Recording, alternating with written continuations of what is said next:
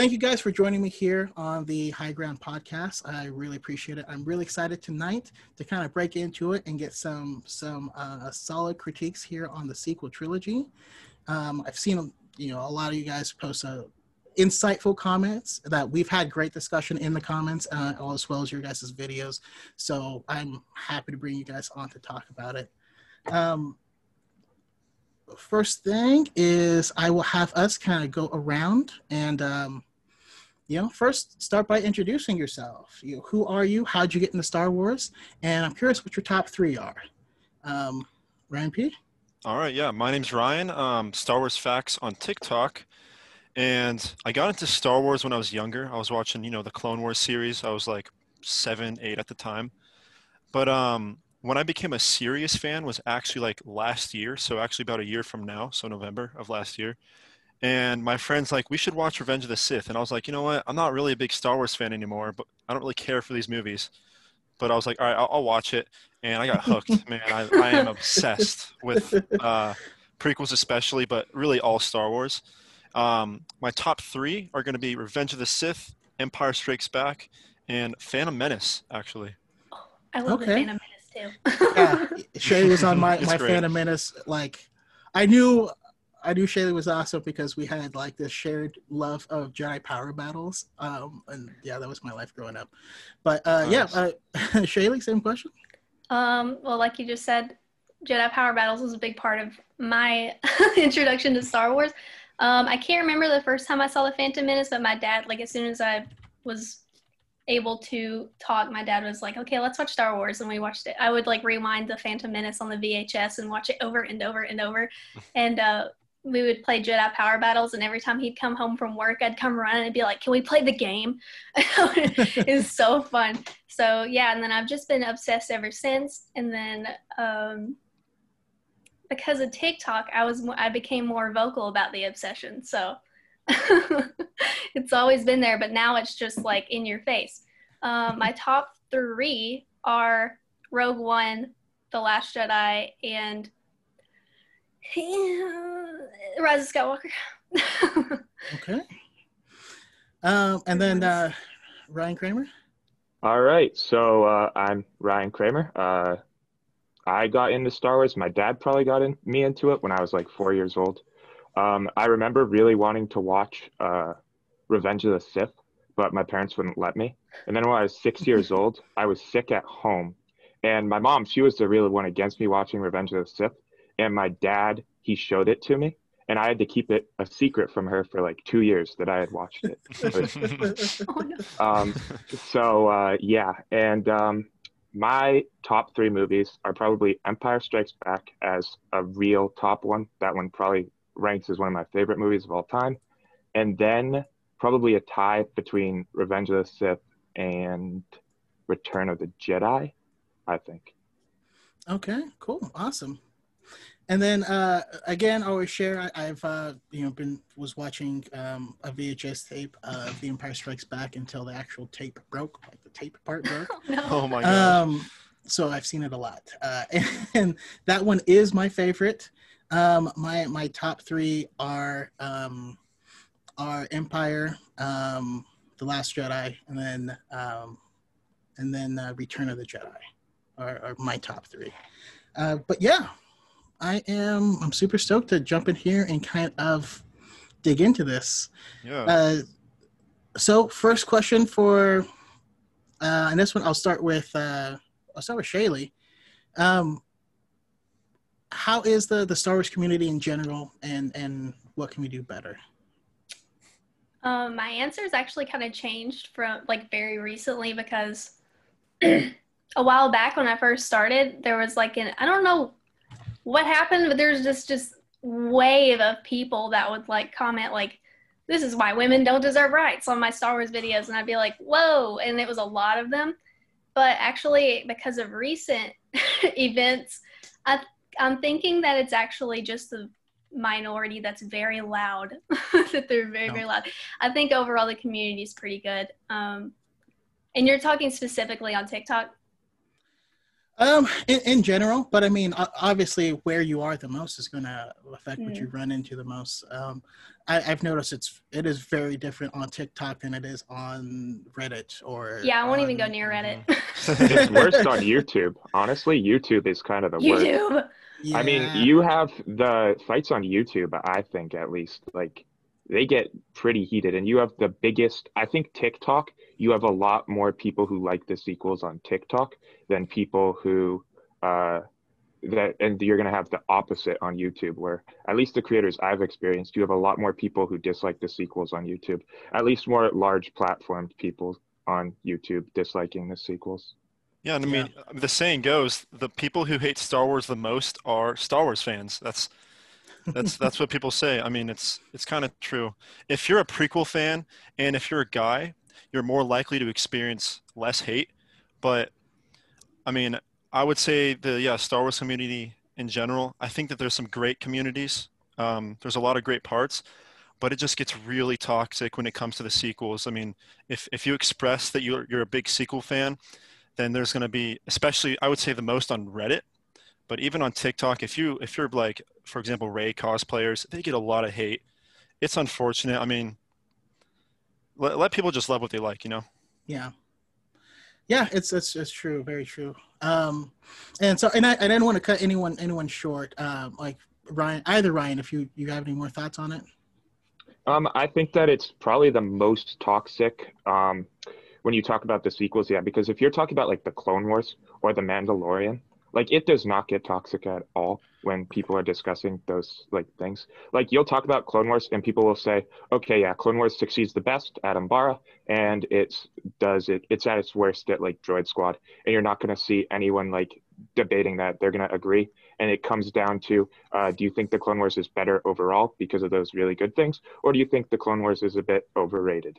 It's not like this giant argument like it is the sequels. And I think one of the big things about the sequel camp is it's either amazing or it sucks. And those are like your two things on the sequels. Whereas on the Clone Wars, there's people who are like, oh, it's good. And there are people like, it's mediocre. And, you don't get that huge like contrast. If somebody says, oh, I didn't find the Clone Wars that good, somebody might say, oh, you didn't. But if somebody says like, I like the sequels, you're going to get a lot of people. And I mean, I've done it a bit. Like, I'll be like, what? And I'll like try to start like bombarding them with questions and stuff like that. So I will admit I've been guilty of that. But it's sort of like two very different mediums in the two things. It is, and that's true. It's and kind of the reason I ended up in the position I am in is because I was part of the group that got pushed out of Star Wars because I liked the prequels when they came out, and everyone hated the prequels. I had people like, you like the prequels? We can't be friends anymore. I'm like, are you kidding? Crazy. So like poetry, it repeats. So yeah, that is what pushed me out of Star Wars for a long time. And so now, even though the sequels are like my least favorite trilogy, I think there's good things in everything. But and I just wanted to kind of cover up this kind of stuff before we dig into the movie. So I hope that that's okay. But just real quick, because the words toxicity and gatekeeper, they get thrown around a lot, and so I'm curious for everyone of what it means, because I've seen toxic people on both sides. Actually, I've met some Reylo fans who are the most toxic people I've ever seen on anything. But yeah, I'm curious what you guys think of those two things mean, and I'll start with Ryan Kramer.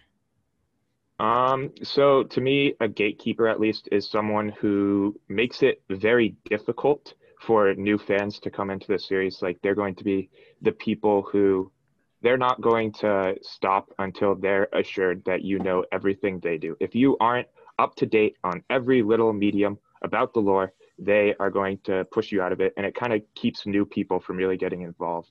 At least a good example to me, in my experience, I'll get off Star Wars for a second, is in the reenactment community. That place is really toxic towards new people. Like, I'm young, so I, of course, don't have the money to buy all the cool gear that some reenactors do. And they get really toxic if you're not completely 100% movie accurate. or not movie accurate, but historically accurate. And I think the same thing could go with like Star Wars cosplayers. Like they design a homemade costume and then a bunch of people just like make fun of them. And it's like gatekeeping because they might not have the money to buy this $3,000 costume that some people do, while other people can. And I think just gatekeeping is, you know, keeping people out of the community who are new because they aren't as experienced with it as you are. Okay, cool. And then your thoughts on what constitutes like toxicity? What constitutes toxicity? I would say like anything that, I don't know, anything that puts other people down and it's like a negative. I think you've said this before. Toxicity is anything that adds more negative than it does positive towards the community. All right, cool. And then other Ryan? Yeah. I mean, yeah, you nailed it with the gatekeeping. I mean, imagine you just got out of the movie theaters with Force Awakens. You're like, I can't wait to like talk to some cool internet people about it. And they're like, you like that movie? Oh my God, dude, you're stupid. You don't know anything about Star Wars. And then they're like, oh, wow, sorry. I'm not going to participate in social media stuff when it comes to Star Wars or really anything like that. And I mean, cosplayer people, like you were saying, they put so much effort into that stuff. And then you're like, oh, that belt is inaccurate. That's not screen accurate. Completely redo it. It's really, really bad. I mean, what I would constitute as being toxic would just be any answer where you know you could have this be an opportunity where you explain the right answer, or maybe you explain why something that someone's saying isn't necessarily right. And you, instead of doing that, you decide to just be aggressive and rude. That's what I would say would toxicity would be. Interesting. Okay, I like that. By that definition, I have definitely been toxic a few times, but oh yeah. But that's why I'm asking, because you know I love hearing other people's perspectives because it's always different. Shaylee?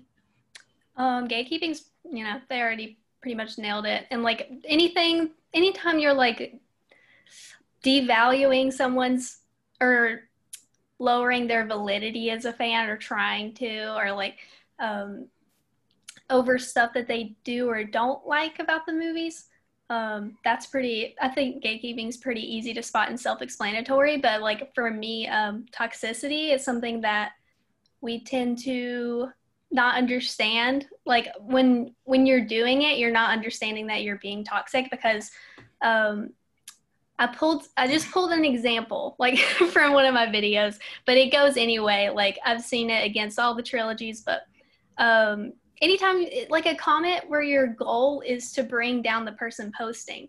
So like some people think that when I say that, I mean like you can't disagree with me, but that's literally not true. Like you can have discussion, but there's a difference between discussion and like trying to put somebody down. So like here's two comments like on a Ray video I made. Somebody who was, it's like non-toxic discussion would be, I disagree. The way her character was written just felt like whiplash. It's so inconsistent. And I was like, they're just stating their opinion. Like that's not toxic. They're not like putting me down. Here's a toxic comment. If you like Ray, you're too dumb to know how to breathe. Let me help. Inhale, exhale. So it's like there's an obvious difference if you're like, you can disagree all you want, but if your goal is to just put the person down, that's pretty toxic. There's no need for it. It's just unnecessary and negative. So if you're the line is like, if you're actually adding to discussion without putting people down, but we tend to put our disagreements out there in very derogatory ways, and that is very toxic. I think that's something we tend to look over when it comes to toxicity. Yeah, and then I mean, you guys just kind of nailed all of those. Like to me, you know, sometimes, and also you can catch people on bad days, or maybe the tone of your video that was misunderstood, or you know, those types of things happen. But one thing that I do sometimes is if someone does post something that's really toxic, I actually go take a look at their page. And what I find is if like, I'll look at like their last 10 videos, and if all of them are bashing stuff, I'm like, okay, this person is taking away from the community and not adding to it. You know what I mean? But I love discussion, open discussion. Also, and that's another thing. Sometimes we can, like I said, we can misread tone. So sometimes I am asking a question, and it could be perceived as toxic, or people ask me a question and I'll answer with a question and they're like, hey man, like calm down. I'm like, wait, no, I'm not. No, just I'm curious. Like, I want to know how you got there, you know? So we can all be guilty of it really easily. And so it's, yeah, I mean, now that we've gotten those out of the way, let's go ahead and jump into the films. So first one, obviously, Force Awakens. Let's go with, we're gonna do, you know, what you like, what you dislike, and what you would have done differently. And this one, I'm starting with Ryan Kramer. All right, so Force Awakens, where to start? What I liked about it, the visuals. The visuals in the sequels are the best out of any Star Wars trilogy. They have the best visuals out of any Star Wars movies. I think they're some of the best directed movies like I've ever seen. Force Awakens, amazing soundtrack. I think it has the best score of the sequel trilogy. It's a lot different than any other Star Wars movies, which is really cool. Which is kind of ironic given how similar Force Awakens is to New Hope. I really liked the whole Finn as a stormtrooper thing. I wish they would have done more with it, but I really did like Finn as a stormtrooper.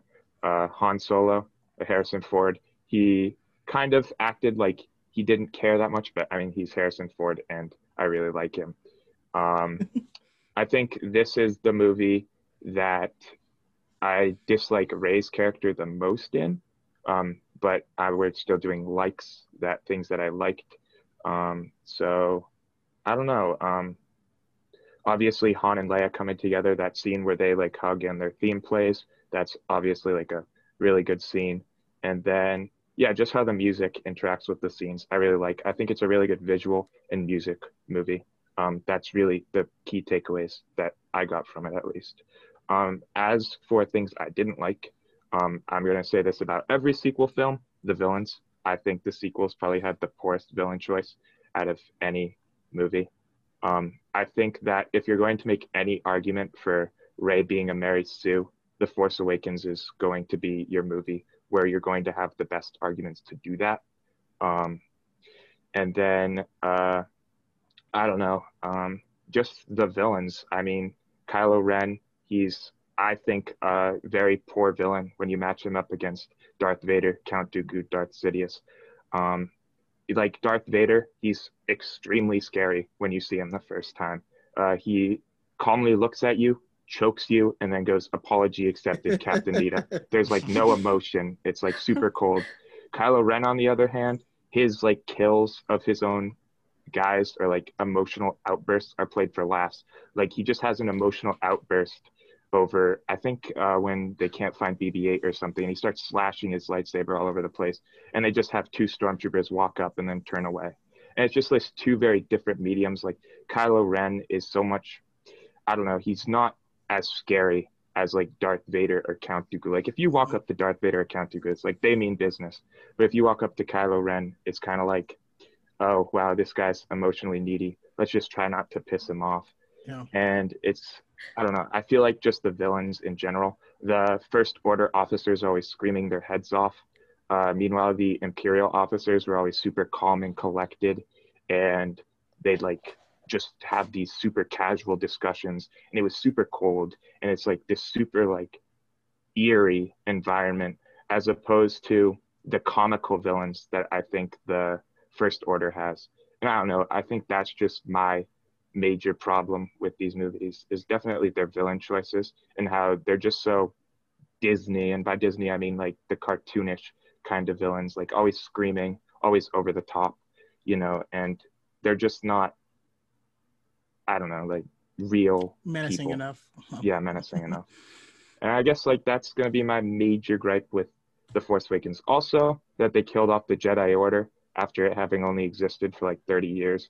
Obviously, that has nothing to do with the movie. It's just how I would have seen it.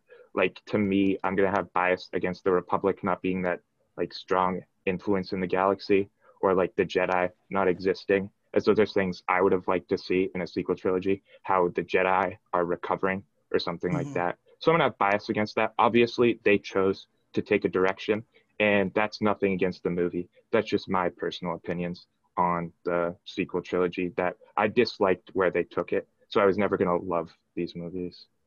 Okay, that's totally fair. And Ryan P. Yeah, so I actually rewatched these movies for like the first times in months. Maybe it might even been like a couple years since I saw Last Jedi and Force Awakens. But I rewatched them. I actually liked them a lot more than I did before. Um, so I guess I'll start off with what I liked. And I have a bunch of notes because I was like taking notes as I was watching the movies. So I really like the lonely, scavenger lifestyle that Rey has in the beginning. She knows she's lonely and she knows that she's really all by herself, but she kind of accepts it. She looks like she's having fun. We see her drifting off looking in the stars. So I like that she had that nice attitude. Um, and I also like that Rey and Finn, from the start, they clearly have that what's right mentality. That what would Luke Skywalker do? They kind of have that in them. And I think BB-8 is one of the best droids in the Skywalker, or really in all of Star Wars. I mean, from the noises he makes to his demeanor, BB-8, I would say top 3 droid. All the scenes with Leia and Han, they were great. I liked them. They clearly have chemistry on screen. I also liked, I think the vibe that the First Order, or like, creative wise, I think they were going for like a really Nazi type vibe, with the way that they salute when they're at the Starkiller base, and just like with the long red flags, it really reminded me of some Nazi style there. But what I didn't like in the movies was Kylo was just not menacing at all. And when he tries to be intimidating or scary with this weird voice thing in his mask, where what did I say? He tries to be intimidating towards like Poe. Doesn't work. Poe makes fun of him. Tries to be intimidating towards that old man in the beginning, which I forget his name. Laura Santeca. Yes, he tries to be menacing towards him. He just belittles him. Doesn't even acknowledge the things that Kylo Ren was trying to say to him. And yeah, so like he's not scary. I also think Phasma was underused in this movie. I think it would have been cool to see a little bit more of her. They did a better job of that with Last Jedi, but Phasma looks awesome. She's a really cool character. I would have liked to see a little bit more. And I think there was some space where they could put that in. Mm-hmm. And maybe there's actually an answer to this. I don't really know it, but how did the First Order get this big in a span of like 34 years? I mean, they got huge. Well, we don't know how big they are, and that's kind of like the big question, I think, coming out of the movie, is like, how big is the First Order? Is the Resistance just like an underground resistance in the territory that the First Order controls, or is this like a galactic struggle? I think that's one of the big questions that you have with these movies. Yeah, and I'm definitely going to cover that, but I agree that answer should have been more prevalent in the films. right. But yeah, does that also cover the things you would have done differently, like Phasma? Oh yeah, so with differently, I get that they, it's a female character. They really want to establish that, look, she's not a Mary Sue. She can do her things. She knows a lot about, she knows she's a pilot, knows a lot about ships. She can clearly fight. But I think with Han, Finn, and Poe, they definitely showed some misogynistic comments, which I don't really think were in their character. So anytime really Rey is brought up that she knows about ships, or she knows about control rooms and in the ships, especially Han, like they're all surprised, like, what, you know this? Which I guess I don't really know how to, I guess, answer it, but I don't think it was needed to kind of make them be so surprised. I mean, Han is someone who's Han Solo's been with Leia. She is obviously a very compatible person, so I don't think he would be surprised to see another female. Yeah, he knows how strong women can be. Exactly. Yeah, exactly. Also, the lightsaber fights. That's just the biggest, one of the biggest things for me. I get that Rey is not she's not trained with a lightsaber, so she wouldn't really know what she's doing. But Kylo, I think Kylo is certainly one who's been trained by Luke Skywalker, obviously. I think he knows how to use a lightsaber. But that's kind of my opinion. I know a lot of people aren't fans of the prequel kind of lightsaber style. I am, though, so that's something I would like to see more of. And lastly, the soundtrack. I really like the soundtrack, but personally, I would like to hear a little bit more original soundtracks in certain places. Um, which I get it. They don't want to just copy and paste the music from all the other movies, but I think it with some of the soundtracks, it would be cool to add a lot more of the original sounds, which they Yeah. did a good job in the first place. But I'd say a little bit more. But that's kind of all I'd have to say about Force Awakens. All right, cool. And then Shaylee, same question. Likes, don't Um, likes, and things that would change. So likes, I think J.J. Abrams has a strength for setting up really awesome characters, like introducing them in really awesome ways. So I really love his setup for Rey's character. I think I was rewatching it today, and I was just kind of blown away by how like well laid out it was, like from the very beginning when we first meet her. I like her character's personality because we tend to put female characters in this box where, like, to be powerful, you have to be very stoic and you have to be kind of reject traditional femininity. So, like, some examples would be like Captain Marvel, Black Widow, Katniss from Hunger Games was one that somebody used recently, and I was like, well, she's pretty stoic and rejects femininity. But Rey is very interesting because, like, from the beginning, we learned that one of her defining things is that she's very empathetic and she's very caring, but she's also strong. And I just think that that's something you don't get to see a lot. But I love her character, and we get introduced pretty quickly to sort of her trauma and like that kind of defines her journey for the rest of the sequels.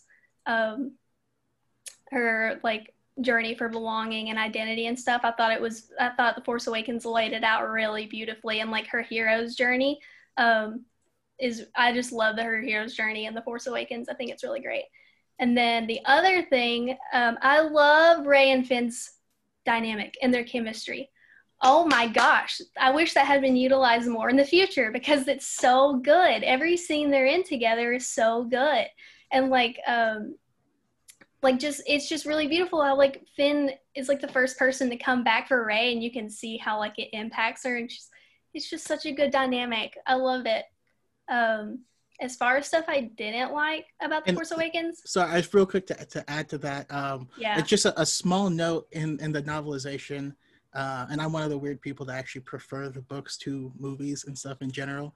But she actually says that he asks, "Are you okay?" And she's like, "No one's ever asked me if I was okay before." Oh my god, in my life. it's so good. So, but yeah, continue. I love them. What I don't like, Starkiller Base. I really don't like Starkiller Base. I like the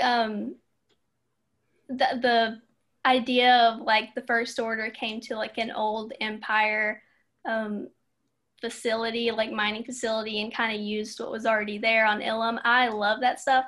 I just don't like, I feel like it was just a little too much. Where it was like, we can destroy 5 planets at once, no biggie. And it was just like, oh, that's a lot. That's very powerful. I just feel like it was a little like, let's move it back. And as far as things I would change, I love The Force Awakens. Starkiller Base is probably the only thing I would change, and like that similarity. It's different than A New Hope because there was like multiple plot lines going on woven in.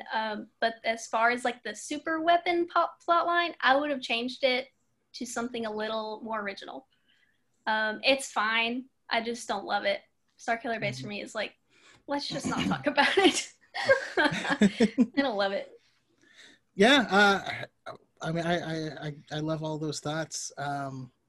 For me, I mean, there's a lot of things that I like. I certainly think that the overall, I think Ryan Kramer, you mentioned it, but the directing and kind of the cinematography and stuff of all these movies is really good. And personally, I mean, this is kind of where we come down to perspectives. I actually really liked Kylo Ren because he wasn't Vader. So when you first watch the movie, you know, he is this guy in a mask and he seems powerful and he stops the bolt and you're like, okay, that's pretty cool. And then it's halfway through the movie that he takes off the mask. And I mean, unlike a lot of women, I thought he was the ugliest thing I've ever seen. He looked like a wet dog. So when he takes it off, I was like, what? Yeah. All right. Any credit you had, it's gone now. But I always looked at him as a co-protagonist and not directly an antagonist. But I mean, that little small shift kind of changes it to where he's trying to reach the Vader scariness and he just can't do it. It's just not in him, you know? There was, you know, I did like Finn's introduction. And I think some of the creatures and all this stuff looked really cool. The big Hapabore that's like drinking from the water was disgusting and awesome. And I love it. But yeah, there's a few things. I also am not a huge fan of Starkiller Base. The thing I hate the most is that as to how Han Solo used hyperspace to get through the shield and jumped out before dying, running into the planet. And of course, I mean, the planet would eventually pull you out of hyperspace, but like that whole scene just didn't make any sense to me, and that bugged me. And also, as a director, and this is going to be the same with the last movie, I feel like J.J. Abrams is too focused on playing off of nostalgia than he is, you know, creating something. It's interesting in Bob Iger's book, which is a really good book. I recommend everyone reads it, even just for business reasons. But he talks about how George Lucas felt hurt because they didn't go with his script for this movie. And Bob Iger said, I decided not to go with the script because I wanted to, I understand this is for the next generation or whatever, but I want to try and bring the older generation with it. And that's why I'm going to do it this way. And overall, I think it hurt the whole franchise because it gave people expectations of, okay, if this feels like it's copying, that means that, okay, Rey's the new Luke, and then Poe has to be the new Han Solo. And it automatically makes everyone fall into these categories. And then if they aren't falling into those perfectly, then, you know, you can't like it because they're not doing it right. You know what I mean? Like, they started out the trilogy on rails, and it's hard to get off of those rails once you start. If that makes any sense to anyone. That's actually really interesting when you think about that. Yeah, I like that. Also, just heads up, and I know we have a lot to say in all these movies. If we could kind of run through them a little quicker, and then I want to add, I know it's not in the notes, but after we do Rise of Skywalker, I want us to do reflections of the entire trilogy as a whole so that we can carry things through. You know what I mean? So we can run through these quicker, and then we can spend more time on that part. But yeah, jump into the next movie, Last Jedi. And we'll start with Ryan Pressler. All right. So first thing I loved the most about this movie was Luke's death. I think that was enough to make a grown person cry. That was so good. What a perfect ending to his kind of character arc.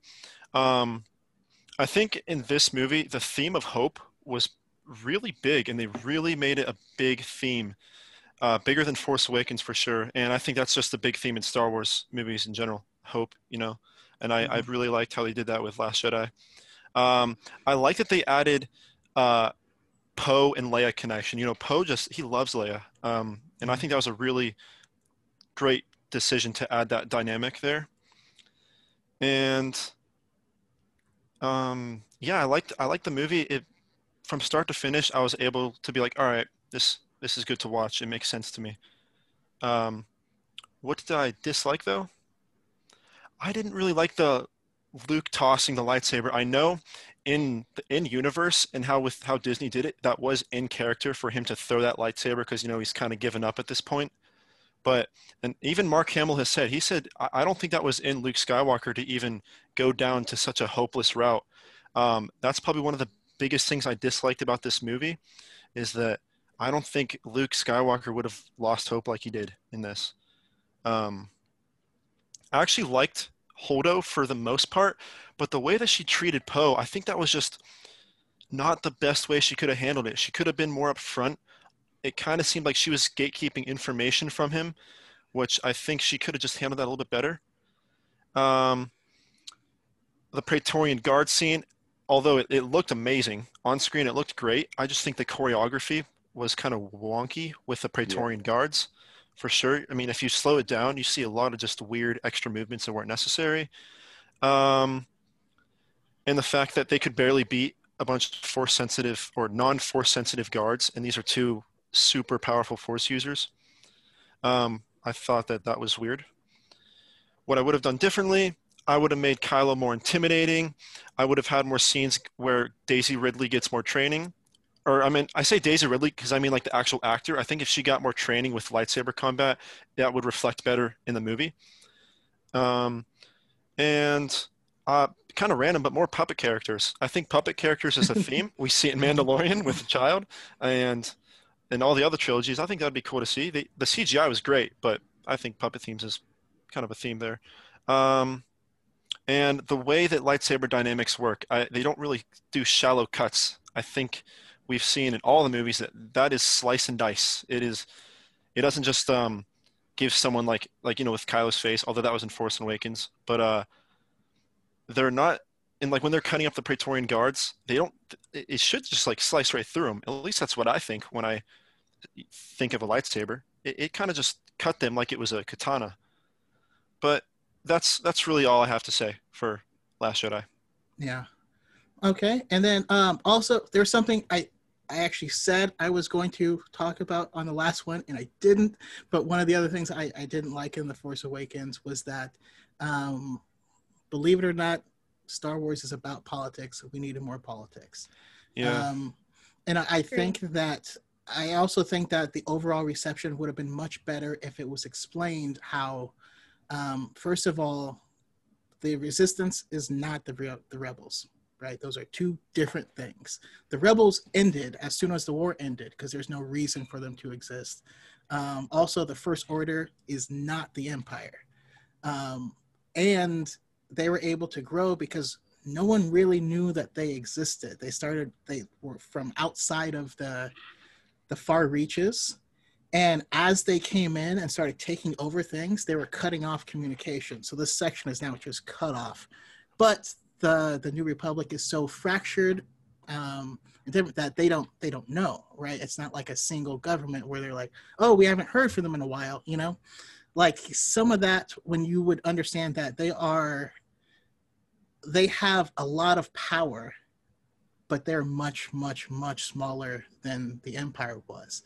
But that's what their advantage was, is they didn't make any of their moves until they took out the entire New Republic government. And that's when they were like, all right, now's the time to go and make ourselves known. I thought that was a huge missed opportunity, although I highly recommend reading the book Leia Bloodlines because it's incredible for the story. Anything Claudia Gray touches is gold. But back to Last Jedi and Shaylee, likes, dislikes, and different dues. Let's see. Likes, I really like, as far as themes go, I feel like it was the strongest in conveying its themes. Like you already talked about hope. Another big theme was failure, and like Yoda says, like failure's the best teacher, and then we see like every single character learn something from their failure.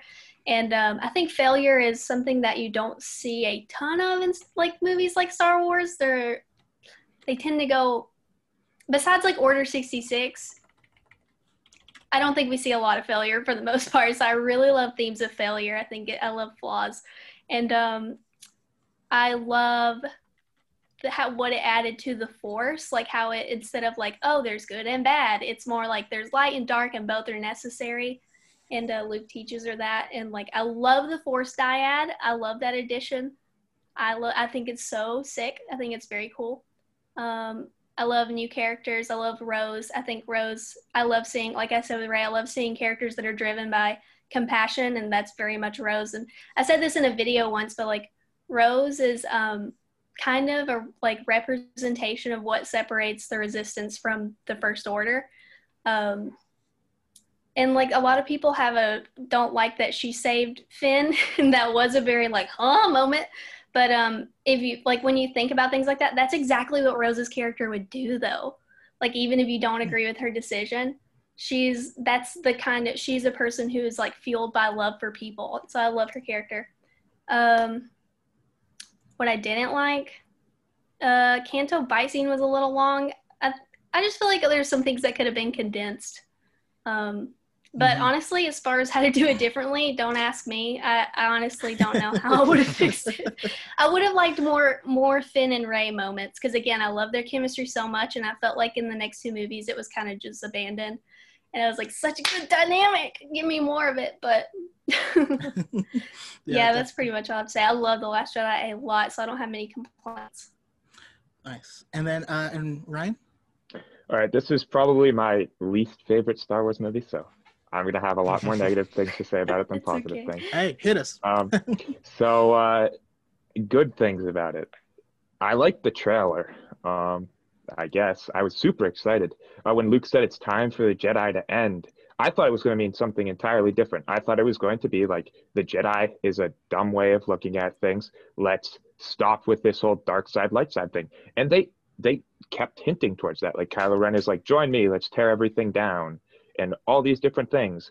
And I think that's the biggest problem with the sequels is they say, okay, we're going to push this forward, and then they just don't do anything with it. Finn is a stormtrooper. Let's just forget that he's a stormtrooper. How would a stormtrooper react to things? Stuff like that. And I don't know. I feel like that's probably the biggest problem with the sequels is they hint towards these things, and then they just don't deliver. And so probably my biggest gripe with The Last Jedi, I know a lot of people have covered this, but this is more of a problem with the sequels overall, is technology. The technology in the sequels is just so lazily done. I think that it is, you guys have said already you don't like Starkiller Base. I think it's a little over the top. It doesn't make much sense. And then the fact that the planets are that close together, like JJ did that in Star Trek, and now he did it in Star Wars, where the planets are just like super close to each other, and it doesn't make much sense. But the half-cylinder X-Wings, I despise that design. It makes very little sense why you'd have your engines be half cylinders, especially if your X-Wings are going to be used in the atmosphere or something like that. Why would you have them be half cylinders unless the X-Wings aren't going to be in their X formation when they're in the atmosphere?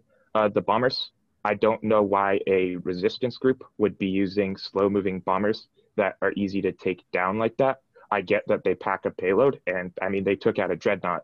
But at the end of the day, if you have 10 of those things and you're a resistance group that is shown to only have a few thousand members at most, you aren't going to pack 5 or 6 of your people into one bomber and, you know, have these giant payloads, because that isn't going to be manpower efficient for resistance. And I just think that there's a lot of things with technology in general. The Holdo maneuver, I know you've said it was a 1 in a million shot, but if it was a 1 in a million shot, like, why is that like a sacrifice or anything? Because it was a 1 in a million shot. Like, Holdo didn't know if it was going to succeed or not. Like, it's either you look at it one way where it could be used anywhere, or another way where, oh yeah, it was such a lucky shot that she got. And I think if it's such a lucky shot that she got, it doesn't really make much sense, because 1 out of a million, 999,000 out of a million times, she is going to miss that and just light speed somewhere else. And it just, I don't know, I just don't like the idea of all the ships just exploding at once. I think it's a pretty weird gimmick, at least. The Last Jedi is all over the place plot-wise. I was expecting Luke to end the Jedi, and when I learned that he just said, I want the Jedi to end because he had given up, that kind of, I don't know. And that whole scene with Rey and Luke there, it didn't really mean anything. There was nothing the characters learned while they were there, other than Leia learned that Luke didn't care. Like, Rey learned that Luke didn't care. She didn't really learn anything while she was there. She just went there and then went back to the ship, and nothing really changed. The same thing with the Canto bite scene. it was kind of like they went to Canto Bight to do this whole thing. They brought in a cool new character who I thought would be pretty cool, and then I'm guessing he's dead now. The guy with the stutter, like they just brought him in, and then he was gone. And it's just stuff like that. They introduce all these things, and then they just don't use them. And then I think my biggest gripe is probably going to be the Battle of Crate. It's set up to be this big battle. You don't see much fighting happen. They fly the little hinky-dinky ships at the AT-AT knockoffs, and then like nothing really happens with that. They like line up in the trenches. You don't see any of like the First Order stormtroopers storming the trenches or anything like that, which could have been a cool action scene. They just like disappear. All those resistance soldiers in the trenches, what happened to them? You're never gonna know. I never read the novel, so if they explain that in the novel, I don't know. And then like Finn's about to sacrifice himself to take out the big Death Star laser, and Rose stops him, and I don't have a problem with that. Like that's, as Shilly said, that's part of her character. That's probably what she would have done, keep him from sacrificing himself. But then she says like, we're not gonna win this by destroying, it's about saving what we love or something like that. And then the Death Star laser just fires at the door, and you have to assume that a bunch of people like die in that moment, and it just doesn't make much sense. And at the end of the day, they're all celebrating, and there's like 10 of them left half of like a resistance that was a few thousand earlier in the movie. And it's kind of like, okay, like there's like 10 of you against the First Order now. And I don't know, it just felt really strange. It felt like two gangs going at each other just because the numbers weren't there or something like that. And overall, I just had a really poor experience watching that movie. I just didn't like it that much. Okay, that's definitely interesting. Yeah, I mean, for me, as you guys probably know, it's actually my second favorite Star Wars movie, and so as far as the things that I liked is, for one, is I really loved Luke's character in this, and I fully agree with everyone that says I don't like that Luke left and that he kind of bailed on everyone. I don't. I really don't. I really don't like that at all. I've done a bunch of research into finding out, what was George Lucas's original plan, and even back then, they talk about what they called the Luke problem, and that's as soon as this guy is on the screen, I don't care about anyone else. I want to see what he's doing. Like let's follow Luke. And so while I am not a fan of him having left for so long, well, actually, to be fair, we actually don't know exactly how long he left for. Actually, it's around 8 years, I think. Yeah, it was like 6 or 7 years, right? Because Kylo Ren's 23 at that at the moment. But I understand why it was needed, right? Because you have to. The story's not about him. So how are you going to make him in the story continue his arc without making him the main character? I think that was really important. I think they did a great job of it. And the reason my top three are Empire, Last Jedi, and Return of the Jedi is I'm a huge Luke fan. And seeing how they played with his character, especially with all of his moments while training with Yoda, those insights and things kept playing throughout the entire film. Even his last words was, "When I'm gone, I won't be the last Jedi." Yoda's last words to him were, "When I'm gone, the last Jedi you will be." Playing around with that theme of failure, because it's the same emotional guy that dives in feet first. And he continued with what the Jedi did. He wanted to emulate them and be just like his father. And he did, and he ran smack dab into the same problem that the Jedi ran into. And was like, maybe the problem's inherent in the system. And when he's talking to Rey and explaining to her, because his explanation of the Force is different than what we've heard before, because he talks about warmth and cold and life and death, and that the Force is what connects all of it. It really seems like he has a full a completed understanding of it, and how you don't have to be a Jedi to do good. So yeah, I really like that. And then I loved the development of Rey and Kylo's character, of their relationship, right? Because that's a really odd. How are you going to connect these two, these two characters who are on opposite sides and across the galaxy? And bringing the Force dyad from legends of what the Sith were always trying to recreate with the rule of two, bringing that into canon was just a really cool way to do that. And like the music and sound design behind those scenes were awesome. Like the sound gets sucked out of the room and all that stuff. Also, oh yeah, that was cool. When Luke comes in and they're like holding hands, and he's like, "The hell!" Like, what? It just makes me laugh, because it's like you walk in and your daughter has a boy in her room, and you're like, "Are you kidding?"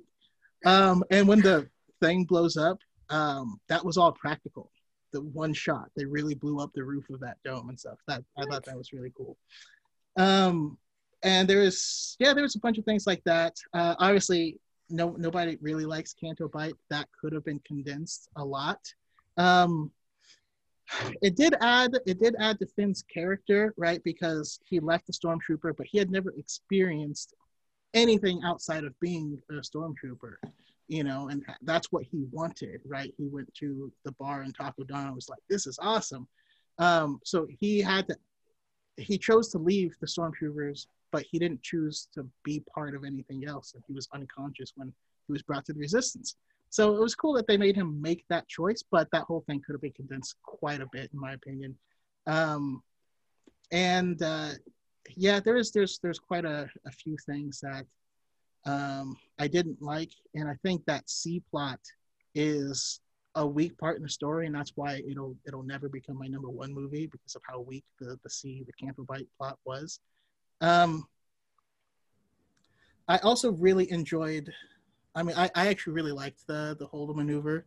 I thought the whole storytelling behind, like, these ships are just accelerating full speed, and you're just trying to out accelerate the next one. It was a really unique plot. It's something we hadn't seen in Star Wars before, and it played around with some of the themes that we saw in the original trilogy behind fuel and the dangers of hyperspace and all that stuff. I personally, I would have shot I would have shot Poe out of an airlock if he disobeyed orders and got like dozens of people killed. Also, they could have shot the whole Mary Poppins scene a lot better. It looked like she was flying rather than pulling herself in with the Force. I know that's a small difference, but to me, it makes a big difference. Visually, yeah, it was. Yeah, it looked a little weird. Yeah. Also, I would have kept the third lesson in. It's in the deleted scenes. It's in a novelization. Is that the one where she runs out into like the party? Yeah. Okay. Yeah.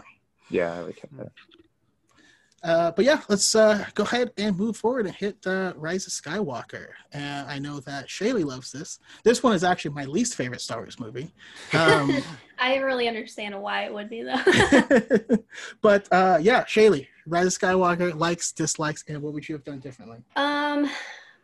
I think Rey and Ben, their dynamic was awesome in The Last Jedi, but I think, again, they stole the show in The Rise of Skywalker. I love the battles of the fights through the Force dyad, where like he realizes where she is because she knocks over something in his room. I thought that was so sick.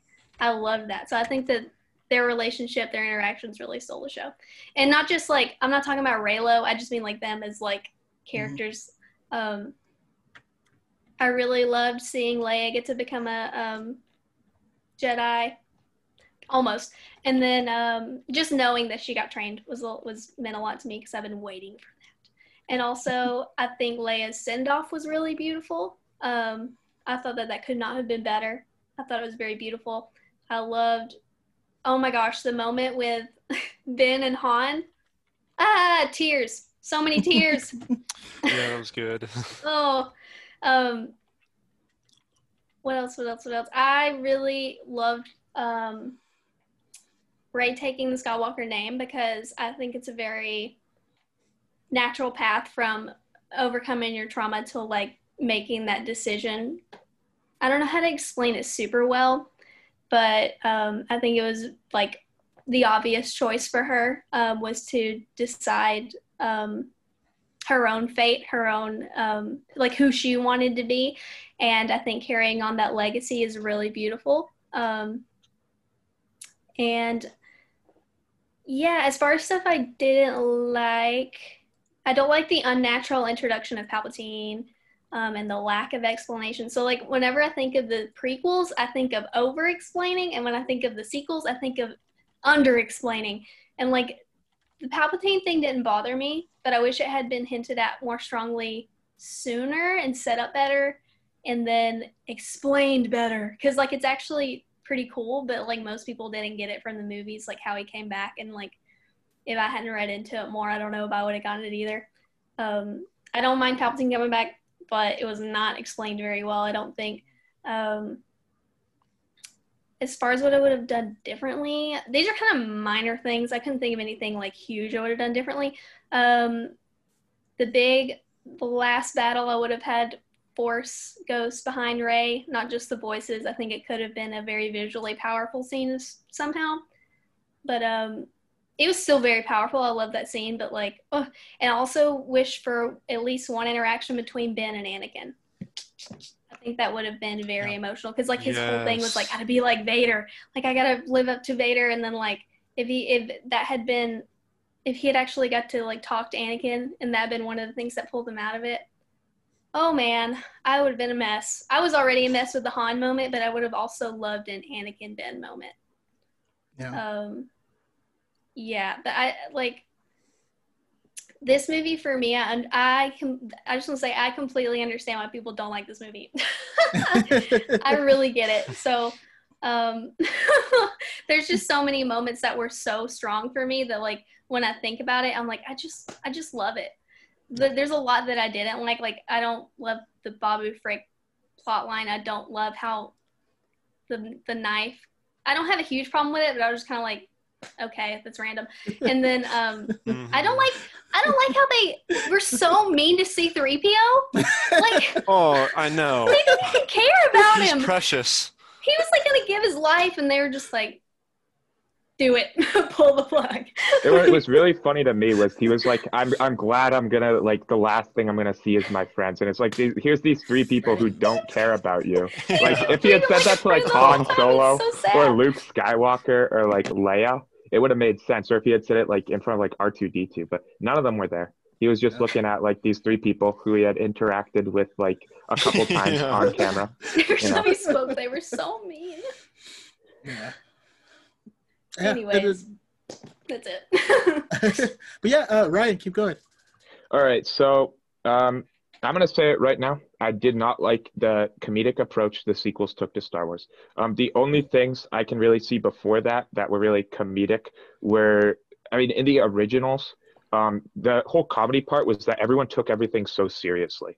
Like, that's what's funny. Like, the Leia and Han together in the Millennium Falcon and Empire Strikes Back is funny because they're taking everything so seriously, and there aren't really many jokes. The only things that are really like jokes in Star Wars before this were two things, and I think it was the Jar Jar Binks was obviously there for giggles, and then Obi-Wan and Anakin's banter in Revenge of the Sith, which I think was actually well done. And you can tell that their banter is because they're friends. They've known each other for a long time and stuff like that. And it's kind of like a contrast between like the good that happened before Anakin turned to the dark side and then like the fighting they're doing later when they're obviously at each other's throats.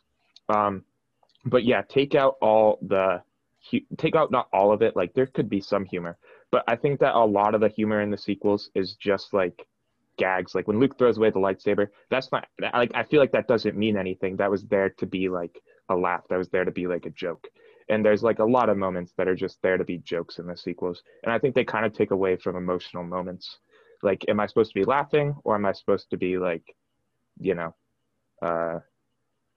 like afraid or like sad or something like that? But I think, yeah, Palpatine, I wasn't quite sold. As soon as I heard his voice, I was like, oh crap, they're bringing Palpatine back in the trailer.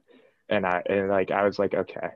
And but I'm gonna say my biggest problem with The Rise of Skywalker was definitely the giant, like as many ships as possible going at each other. Like it didn't really make much sense that there was just a bazillion First Order ships and then a bazillion everyone else ships that just show up at the end. Everyone wants to recreate Pelennor Fields. I know everyone wants to recreate, the end game scene where everybody just lines up and fights each other. But at the end of the day, you shouldn't be doing that all the time. There are times to do that, and there are times not to. And in Star Wars, the only times we've gotten a fight on that scale where there's that many ships is Coruscant. And in the Battle of Coruscant, we weren't focused on the fighting. We were focused on Anakin and Obi-Wan zipping around in their starfighters, showing off, their chemistry and their kind of abilities, and how like Anakin wants to like save the clone troopers, but he has to focus on the mission. And like the Battle of Coruscant isn't like what you're supposed to be paying attention to. And I feel like the big fights in Star Wars, I've always gotten so much more from like the dog fights in Star Wars, like when Slave One is chasing Obi-Wan, like the sound effects, everything in that fight is just perfect. And the large fights in Star Wars charges. Oh my god. Yeah. Oh my god, I could listen to that on repeat. Yeah, those are just my heart's like fluttering thinking about it. Yeah. And I feel like that's where Star Wars has always succeeded in those dogfight moments. A New Hope has those dogfight moments. When the music is going on, Dark Choco said this earlier today when he was streaming on TikTok.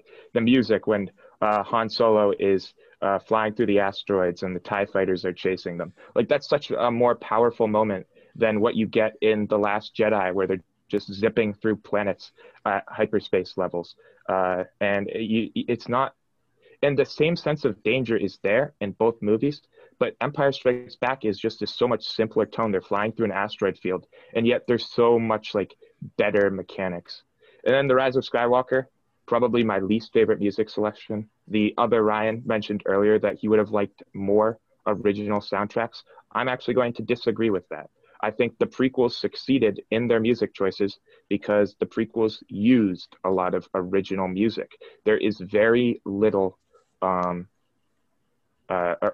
OT music in the prequels, except as like part of other tracks. So like Battle of the Heroes has the Force theme show up a bit, but it's not the main track going on. And Rise of Skywalker plays like a greatest hits anthem, and they just play it all in like the wrong moments. And I feel like the movie was just with the MacGuffin, and like Shirley was saying earlier, like they hold the knife up and it just matches the Death Star for some reason. A knife that I'm assuming was made thousands of years before, and somehow it just matches the Death Star wreckage. I don't know. And yeah, The Rise of Skywalker didn't really do it for me. I did like the fight though, when they were like fighting, Kylo Ren and Rey were fighting through the Force diode. That was really cool. I liked how that was done. But then like the whole Palpatine scene, Rey's about to kill him, and then he's like, oh, if you kill me, you'll turn to the dark side. And then it's like Palpatine like told her that. Like I feel like they could have done it earlier, like Leia could have told, or Luke could have told Rey, be careful not to give in to anger and stuff like that. And then later she recalls that and then doesn't kill Palpatine because of that. But instead, like Palpatine tells her, strike me down and you will become the next Sith. And so Rey decides not to strike him down. And so it's kind of like Palpatine, the master manipulator, kind of unmanipulates Rey into killing him when 2 seconds before she probably would have if he hadn't have said that. So I don't know. But that's just my overall opinion on The Rise of Skywalker. I think a lot of its failures came from The Last Jedi kind of wrapping things up. Like after I saw The Last Jedi, I did not know where they were going to take the next film. I think that it was, if I was a director and I had to direct the next movie, I would have had no idea where to take the next film. That's just how I see it. The Last Jedi just wrapped a lot of things up. They killed off Snoke. They did all these things. And it was kind of like, where do you take the movies from here? And so I don't actually blame. That's why it's not my least favorite Star Wars movie, even though I probably dislike it the most, because it's just where were they going to take it? Like, I think they were kind of like doomed to fail, at least in my opinion. But I'll leave it to the next Ryan to give his thoughts. Right. Yeah, that's definitely interesting. And then also to your point, for both the, I don't think it wasn't this way for episode 4, but for all the rest of the original trilogy as well as the prequels, George Lucas brought in like had the music designed along with the movie as it was being filmed. They weren't scoring a movie at the end. They were designing them together and interweaving them, and that was super powerful. Don't get me wrong, I absolutely love both Kylo Ren's theme and Rey's theme. I think Rey's theme is actually Oh yeah, I like one Ray's of my theme for so sure. good. Ray's theme is probably the best one, and then the March of the Definitely. Resistance are probably the two, in my opinion, the two best soundtracks. Yeah. Like when they played Ray's theme, the times they play Ray's theme in The Force Awakens, as I said earlier, the music in The Force Awakens was really on point, and they used Ray's theme. And the time where like you hear the March of the Resistance start playing, and all the X-wings just start flying along the water, like that's just a really good use of music and cinematography. Oh yeah, Skywalker just doesn't have it. love that scene. But yeah, Ryan, yeah, go ahead with your thoughts on it. Actually, when I was saying with the music, when I said original music is what we need more of, I meant to also include prequel music. For example, I don't know if you guys know the names of the songs, but we have like Darker Deeds, Anakin's Betrayal, which is the Order 66 theme. I think those like super sad themes, or The Birth of the Two Twins, that's another good one, include some of that music in the sequels, and it could literally change the emotional meaning. For example, I think using the Order 66 theme when Kylo kills Han, because when that's pretty much one of his biggest sacrifices, or really the biggest test to his dark side is when he kills Han, and that's also Anakin's biggest test to his dark side when he, you know, kills Mace Windu, and then Order 66 goes through. I think that could pull me more into the sequels, liking it a lot more if just having more prequel music. Maybe I'm just more like a really musically driven person when it comes to the Star Wars movies, but yeah. For Rise of Skywalker, though, what I liked, I would say, I like that Rey is really showing that she's a Skywalker in this movie. She's finding more creative ways to win in situations where it's, you got a bunch of stormtroopers on you. She's finding really creative ways. One example is when she tells BB to explode that yellow canister in the very beginning. It's just like creative ways to just get wins, and I think that's really how Anakin did it. I think all the droids were great. We got to see a little bit more droids in here, and I really like Babu Frick, actually. I thought Babu Frick was so funny. And I think Finn and Poe really strengthened their relationship here. But Rose, like, what happened to Rose? I actually liked her. A lot of people don't. I know almost all of my friends. I don't think I can name a single person I'm friends with that likes Rose, which I don't get why, but I like Rose a lot. And they barely used her in this movie. I think she had like 5 lines. And what else? Oh, the Knights of Ren. I think they were overhyped and underused, kind of like how Phasma was in FA. But I think the Knights of Ren were so cool. We could totally see more stuff with them. We didn't get to, unfortunately. But that's really the 2 major things. And of course, lightsaber fights, which I've kind of been nitpicking throughout the analysis of the other couple movies. And then done differently, I would still say music, and that's. Oh, also, I made a video about like the whole Rey Skywalker name thing. I was mainly kidding there, but in reality, I'm totally cool with the whole Rey Skywalker name. That's how it is in the movies. But I think it would have been really cool to see her embrace the Palpatine name, the name that's been looked at by the entire galaxy as this menacing and just destructive name. And then now all of a sudden, it's one of the greatest people in the universe now is using this name. I think it would be a really cool twist to have Rey go by Palpatine. But that's really all I'd have to say about Rise of Skywalker. All right. And then also, sorry, there's something else I forgot about in The Last Jedi that I absolutely hated.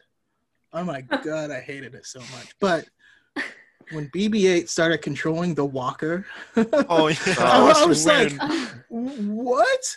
And I would have hated it more had Finn not had the same expression on his face that I had on my face of like, the hell? Like, They made a Lego set based on that, and I can tell you it is probably one of the worst received Lego sets of all time. I'm really big into Star Wars Lego. Lego Star Wars got me into Star Wars a lot. Like I'd buy Lego sets and I'd want to see where they were in the movies when I was a little kid and stuff like that. And for me especially, like they released that Lego set and I was just like, why? Why release that Lego set? yeah. Also in the beginning of The Last Jedi, when BB-8 was plugging electric leaks or whatever and just smash his head, that also confused the hell out of me of like, I don't understand what he's doing here. But anyways, I just thought about those. So Rise of Skywalker is my least favorite of the Star Wars films, and in fact Rogue One was my least favorite until I rewatched it because I just did an episode on Rogue One and talking with all those people that loved it, and then rewatching it, it raised it. I know you love it, Shaylee. But what did I like about it? I thought. You have to think about it. Sorry. I don't mean it like that. That's one of the tone things again. So one of the things I did love is how the interplay with the dyad worked, right? When they are, when they are forcibly meeting together and they're still like, God, this is still happening. And Kylo Ren like walks up and then snatches the necklace and then is able to use that. It's a cool continuation of what we saw from The Last Jedi. So I did really like that. I also again, it's a very beautifully shot movie. And I agree with Victoria Vaders is in the chat and was talking about the similarities between Leia's death, how it was in love, and with her child, it being similar to Padme's death, while at the same time bringing her closer to her father. Of course, part of this comes from being a nerd and reading all the books because, she never got that catharsis. Like Luke saw Vader turn to the light. Leia didn't see that. She saw a monster that tortured her and then blew up her planet. She never, they had to just take Luke's word for that. But that kind of gets into some of the things I disliked is it was, so this movie felt like, and we actually know that they changed directions for this movie. And I know that, I feel like this was because of the reaction to The Last Jedi. I know a lot of people were screaming, raise the Mary Sue and like, why is she so powerful? Which is also odd to me because she's the weakest of the protagonists. And, but I feel like, her being related to Palpatine was tossed in after the fact. And we actually know that that's true. And I also think that JJ, again, plays off of nostalgia more than he does. Like, fan service can be great. It can be great as long as it makes sense in the universe. And I feel like there's a lot of stuff in this movie that were we not the audience, like that we as the audience understand, and the people in the film have no idea what's happening. You know what I mean? Yeah. Like, when they're like, somehow Palpatine has returned. And then the one guy's, everyone's like, oh no, oh my God. And then like, secrets only the Sith knew, dark magic, cloning or whatever. Who knew that Palpatine was a Sith Lord? Who knew that? Nope, no one in the Empire knew that, right? So I don't know, that part seems super weird to me because you're like, you know what I mean? That's something we know. How do you know it? Also, like the cloning, a secret only the Sith knew, and then it's like the Kaminoans have been doing it for years and stuff like that. There's an entire war. Did you guys miss, 40 years ago, 50 years ago, and there was this giant galactic war called the Clone Wars. But at the same time, there is something to be said of 40, 50 years ago to us, that's Nazi Germany, right? There's a lot of stuff we don't know about. It's more like Vietnam, but yeah. Yeah. I mean, but it's more applicable to how that's more what they were modeled after. Yeah, although the rebels were modeled after the Viet Cong, but anyways, there's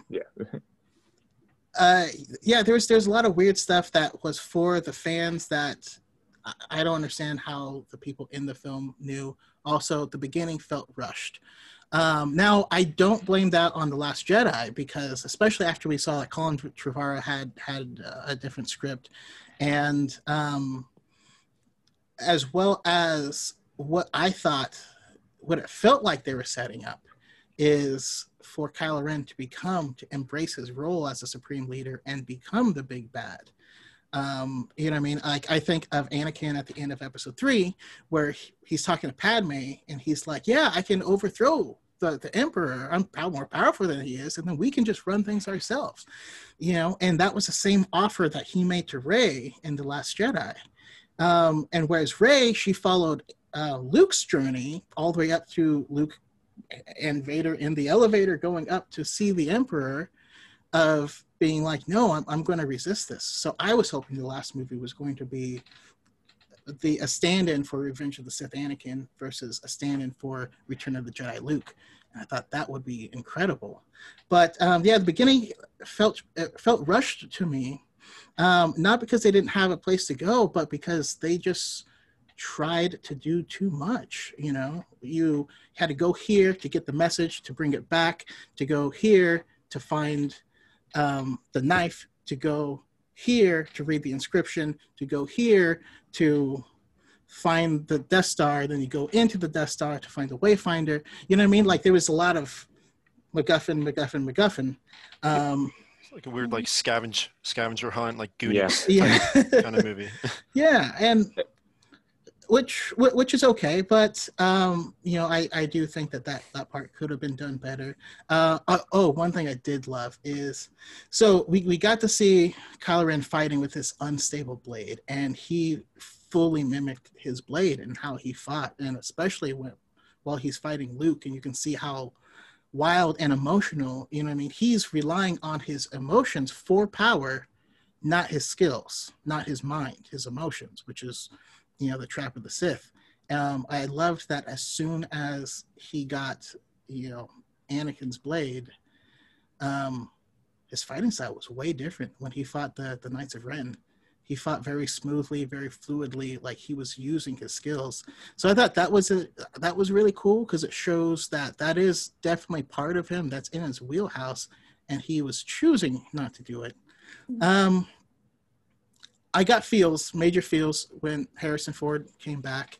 I still maintain, I wish that was Anakin telling him, don't follow my path. My path led to nothing. Seeing Hayden Christensen on screen again, oh my God, I don't know what I would do. I mean, you might get that with the Obi-Wan show. Yeah, I heard that he's playing a big part, but that's a rumor. Yeah. It better be true. And to answer your question, I would defecate. Anyway, but yeah, overall, like there's a lot of changes I would make. They ran out of things to do with Finn. He just ran around yelling Rey a lot. That was one of my biggest complaints too. I forgot. Yeah, his Force sensitivity, which was hinted throughout all of the movies. There's always bits where you can tell there was something there, but in this movie, it was solely used for him to know what's going on with Rey when she's not next to him. His potential. Yeah, and then additionally, at the end, they tried to make it a big three. Just like Han, Luke, and Leia. But they weren't a big three. Like, Poe wasn't part of that. Like, Finn was the link between Poe and her. And so it felt weird at the end when they're all like hugging and jumping. It's a lot different than the OT, because in the OT we see them in the first one, kind of all three of them kind of working together to escape, and Chewie, working together to escape the Death Star, and then they fight the TIE fighters together, and then they blow up the Death Star together. You never really got that in, the Force Awakens or Last Jedi. Yeah. So yeah, there's a lot of stuff that I would change. Again, I feel like the problem with this movie is the same thing that happened to Justice League. There was fan backlash after the previous films.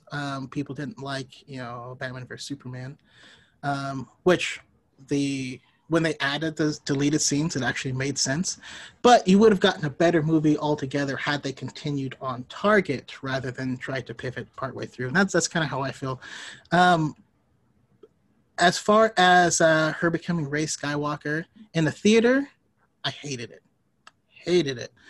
And then I started talking to some people, and it gave me a complete 180 because I realized all the Skywalkers are dead. So this name is going to go into obscurity forever.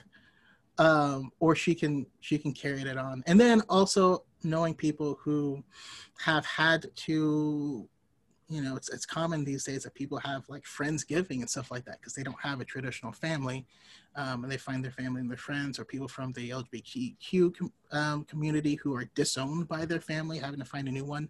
And when I saw how much it meant to those people, then all of a sudden it clicked. And I was like, okay, no, I gotcha. Yeah, those are just kind of my thoughts on it. And since all of us are taking turns and going in different orders, I'm curious if you guys have. I want to do final thoughts for the entire trilogy of movies. I know it's not on the thing, but from what you guys are thinking and from what you've heard from other people, I'm curious if anything else jumps out at you for either likes, dislikes, or things that you would do differently. To be honest, I have no idea who I started with, so I'm starting with Ryan Presley. I think especially after I rewatched it, I definitely liked it a lot more than when I just saw the movie separately and maybe rewatched them here and there. But I think rewatch it, people out there, if you just rewatch it, you might enjoy it a lot more. But also, the biggest thing for me would have to be the music and the combat, and then maybe just giving characters more of a chance. We get to see a lot of characters that just we don't get to see after like a certain point. They kind of get cut off. That's really my, I guess, closing statement for the sequels. Yeah. Also, quick question for you. Where would you put Across the Stars if you were going to put it somewhere in the sequels? Oh, that song gives me chills, and I love it. Also, I don't know if you guys are into I don't know if it's metal or not, but have you listened to Galactic Empire? They're like a piecemeal metal band, and they only cover Star Wars songs. And it's I have not, but I bet that sounds awesome. Cool. And their cover of Across the Stars just blows my mind. They also do my favorite, the Asteroid theme. But yeah, real quick, Ryan, Across the Stars. Yeah, I would say Across the Stars. I would put that when Ben and Rey kiss. Yeah. Okay. I would say put it there. That would people that already don't like that. Yeah, people already don't like that. That would just the people that do like it, they'll love it. The people that hate that already existing connection, they would hate it. But I can't see any other place it would go. I mean, that's like a real intimate song for like two people, I think, that love each other. So probably there, but it would be kind of weird. It would definitely be weird. And it would tie that together. That's also one of my dislikes is that Ben has no dialogue as Ben at all. That was a weird choice. But that's okay. He says ouch, but that's it. He says ouch. Shaylee, now we're looking at start to finish, full collection. Whenever I look at each trilogy, I have a lot of things I love and a lot of things I hate. Overall, this one I have the most loves, but there's also a ton of potential that was missed, Finn. Yeah. And then it's still my favorite trilogy. It could have been one of the greatest things ever, though. But yeah, there's so much to love. There's so much to love. But I don't know. I don't have any really new thoughts. But I was rewatching. I will say this. I rewatched The Force Awakens today because it's been a little while, and I enjoy that movie so much more than I remembered. So much to the extent because I haven't watched it in like a year or something. I might move it up my list. Like I had so much fun watching that today. Yeah. Yeah. So yeah, my closing thoughts are I just really love the sequels. There was a lot of missed potential, but I think Disney, that was kind of, the sequel trilogy was like dipping their toes in the water. I think next time when they can branch away from Skywalker saga and they can start fresh, I think it'll be something really awesome. Yeah, I agree with that as well. And then, I mean, you saying that also reminds me of something that, our good friend, Victoria Vader said earlier, because, she teaches dance, and she was telling us about how there's a bunch of little girls in her dance studio having a full-on Star Wars debate with each other. And it's just unheard of for 6-7-year-old girls to have a debate about Star Wars. So I do love that it expanded. It reached these other people. That makes me happy. But Ryan, start to finish. I probably dislike the sequels more than anyone else here, just given by the discussions. They're definitely my least favorite Star Wars movies by far, which is sad because I loved Rogue One, I loved Solo, and I really liked The Mandalorian. But yeah, I just did not like what they did. The post-Imperial era, before the sequels, was my favorite era of Star Wars. You had so many good book series. You had Rogue Squadron. You had the Thrawn books. You had the Jedi Hunt books, or the one where Luke's starting the Jedi Order, and Exar Kun returns. You had the Legacy novels. You had all these things, and they kind of just threw those out the window. And to me, someone who had read all those books, really enjoyed those stories. And then I went into The Force Awakens. And I actually kind of enjoyed The Force Awakens. When I first saw it, something seemed off to me. It didn't really develop. I didn't really start to think about it negatively until I read the Aftermath books. I really disliked those books, coming from Timothy Zahn and other writers. And just the battle scenes that they really did, and the amount of care they put into their lore and their campaigns and their Imperial remnants and stuff like that. And then going to Aftermath, which cares nothing for the military side of things and stuff like that. It's a really big jump, at least in my opinion, from those two books. And I don't know, I just really dislike the Aftermath. And for the sequels, I was never going to like them because the things I wanted to see, which were like the Jedi Order, how it was going to be like reborn or something like that, or how the New Republic is like doing and stuff like that, I would have liked a lot more lore. And personally, I'm really into role playing. So I GM a lot of Star Wars role play with my friends and myself. And that's kind of a big part in my life, is a lot of Star Wars role-playing games. And for me, the lore of Star Wars movies, what goes on behind the scenes in the Star Wars movies, is the most interesting part to me. I like the prequels because the Clone Wars is going on. I like the OT because the whole Empire versus the Rebels conflict, the Mid-Rim Offensive, is such an interesting scene in between A New Hope and Empire Strikes Back and Legends. And all of that outside lore was really what I loved about Star Wars. And so really, like, the new movies and the new books, save for a few, I liked Lost Stars. I thought Lost Stars was really good at what it was. And I think the lore behind Lost Stars was incredible. I really liked that. And but overall, it feels like two gangs fighting each other. It's a couple ships fighting each other. At the end of The Rise of Skywalker, the First Order isn't dead. The First Order, like, they didn't do anything to the First Order. The First Order still exists. They defeated Palpatine's ships, his Zyston Star Destroyers, but all of that First Order strength that we saw at the end of The Last Jedi, that's still there. They never defeated that. So it's kind of like you set up these people to be the main villains of your series, and then they're not even defeated at the end of your series. You know, they're still out there. They never suffered a crushing defeat other than in the first movie. And it's like, okay, so why didn't you do anything with the First Order? Why didn't you include the First Order in the big fight at the end? But it's kind of like, I don't know.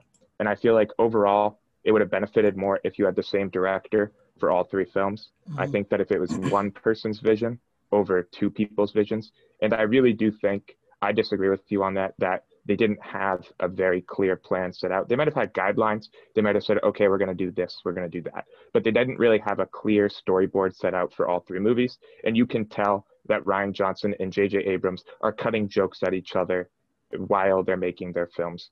Snoke has a line to Kylo Ren where he's like, you lost to a girl who had never even held a lightsaber, which I feel like is kind of like a slight jab at J.J. Abrams. And I feel like the two were kind of fighting each other. Like J.J. Abrams sets up that Rey is going to have some lineage. And in the books, you even get that Rey has some lineage. Then Rian Johnson says, okay, Rey doesn't have lineage.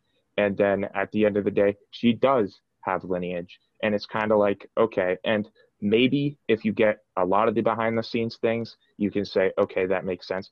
But I don't think they should have included those things in the movies if they were going to have that overall plan at the end. Like if Kylo Ren knew she was Palpatine's granddaughter in the beginning, that makes sense because he says that like everyone's in the books, because that's the only book I've read.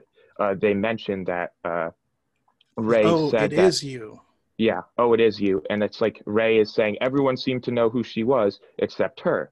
And then it's like people knew that she was somebody's person. And then Rian Johnson is like, oh yeah, you're nobody. Which to me, at least when I heard that, I was like, that can't be true because The Force Awakens literally set up in the book that Rey was somebody.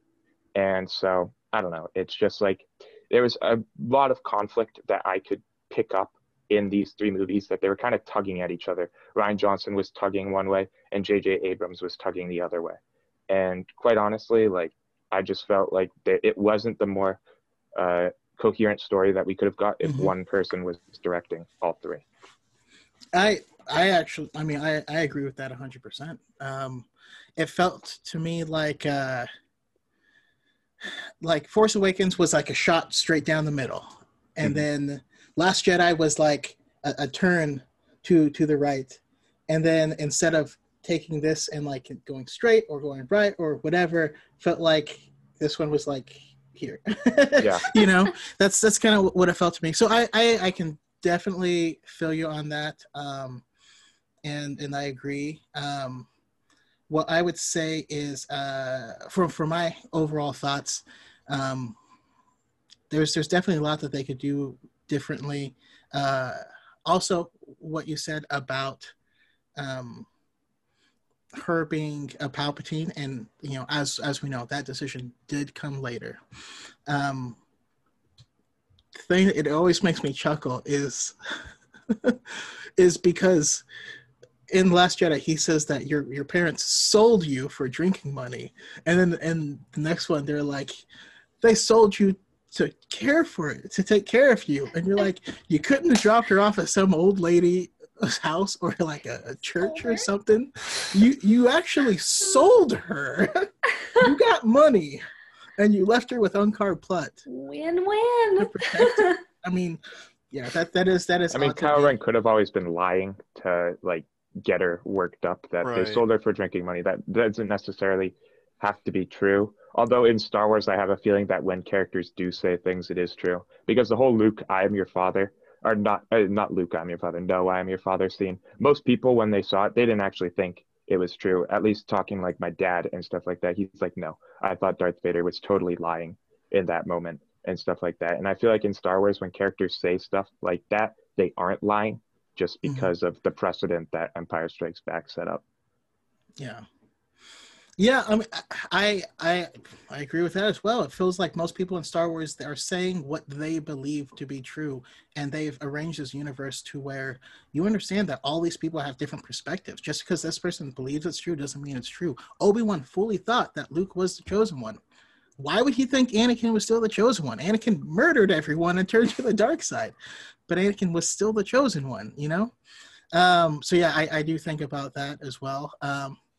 But yeah, I mean, moving forward, I kind of want to come back now that we've gone through all the movies, because we get a lot of backlash whenever people talk about Rey as a character. And then specifically when they mention Rey Skywalker. Now, I want those to kind of be two separate things, but I am curious to hear your guys' thoughts on why do people dislike Rey in general, and what is the big problem with Rey Skywalker? Why is that a thing? I don't understand why it's a thing. And I'll start with Shaylee. I think a lot of Rey's. So there's like a difference between people who just sort of like, yeah, Rey's whatever, like I don't like Rey, and people who vehemently like hate Rey and think she's the worst thing that happened to Star Wars. I think a lot of people like have this like great hatred for Rey just because I don't think they understand her, and I think there's a few reasons. I made a video about it recently. I think a lot of people don't understand her character and her character arc. And we just forget that just because you don't connect to a character personally doesn't make them a bad character. Because from beginning to end, I connected with Rey 1000%, like 1,000,000%. Really, she meant a lot to me. But people who don't understand her story say that she doesn't have a story or doesn't have an arc or it was terrible, but it's like, well, you just didn't connect to it, and that's fine. You do not have to like her. But I think the main reason for Rey's hate is just misunderstanding. I think it's our first time seeing a central protagonist in Star Wars that's female, and like I said before, we tend to put female leads in this box where it's like you have to kind of reject femininity a bit, be very stoic, and if you're not a bitch, you're not strong. Right.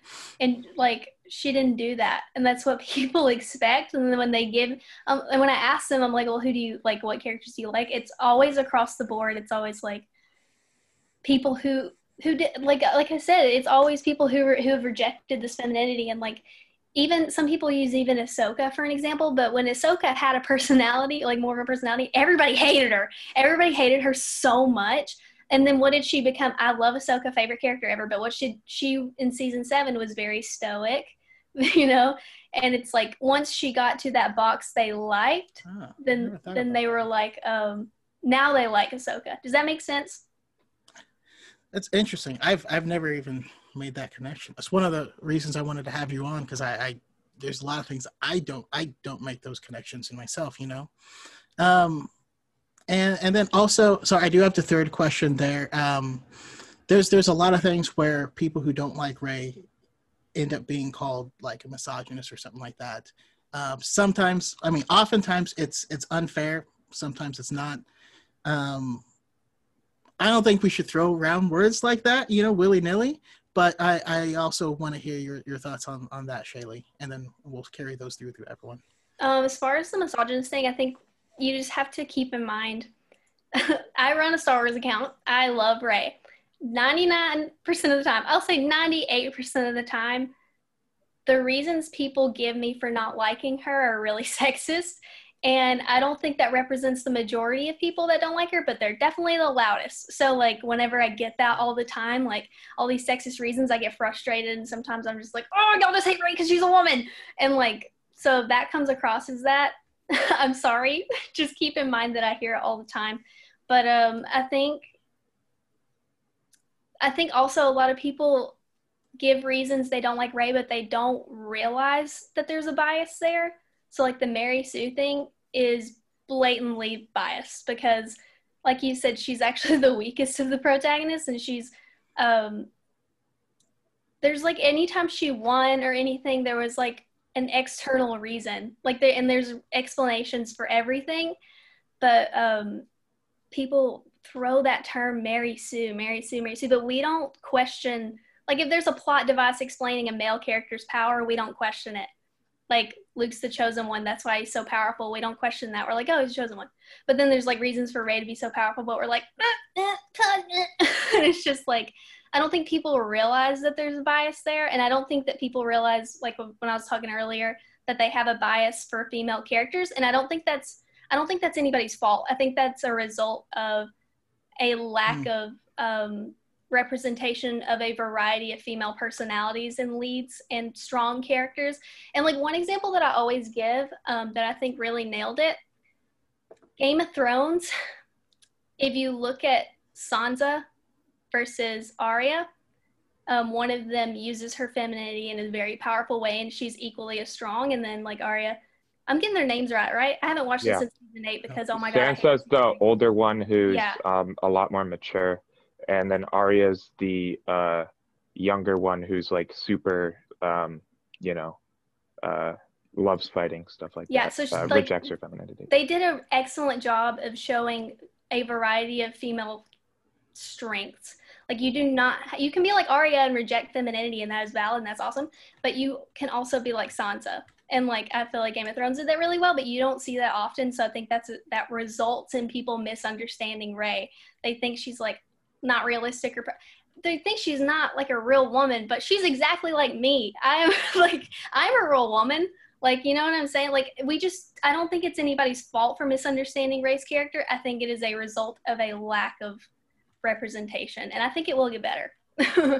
But so I just think the misogyny thing, I don't think people realize the reasons they're giving a lot of the times. Like there's plenty of reasons to criticize Rey that are not misogynistic, and I've heard like don't like her writing, don't relate to her story, but that's my spiel on that topic. Okay, all right. I'm still thinking about the Stark girl being the worst Jean Grey I've ever seen. That's a whole separate topic. We're not going to get to that, but awesome. No, I love having that perspective because again, it's not something I relate to or really notice. You know what I mean? And that's totally fine to not relate to Rey, but we just have to remember that doesn't make her bad, because a lot of people do. Right. And Ryan, your thoughts? I do. I'm gonna say it. I do think Rey is Mary Sue, but not because she's too powerful. I actually think that the power part isn't what makes her Mary Sue. Anakin is your most powerful character in Star Wars. Yes. And I would say he is a Gary Stu in The Phantom Menace. He is a Gary Stu in The Phantom Menace. If I'm going to make the argument that Rey is a Mary Sue in the sequels, I will make the argument that Kid Anakin is a Gary Stu in The Phantom Menace. Do I hate Jake Lloyd because of that? No. I think he was bullied for wrong reasons, stuff like that. I think what happened to him was... But Anakin is really powerful and I mean, the one that you'd make the argument that he is the most powerful in is, of course, Revenge of the Sith. Attack of the Clones, he gets completely crushed by Count Dooku. He gets demolished by him.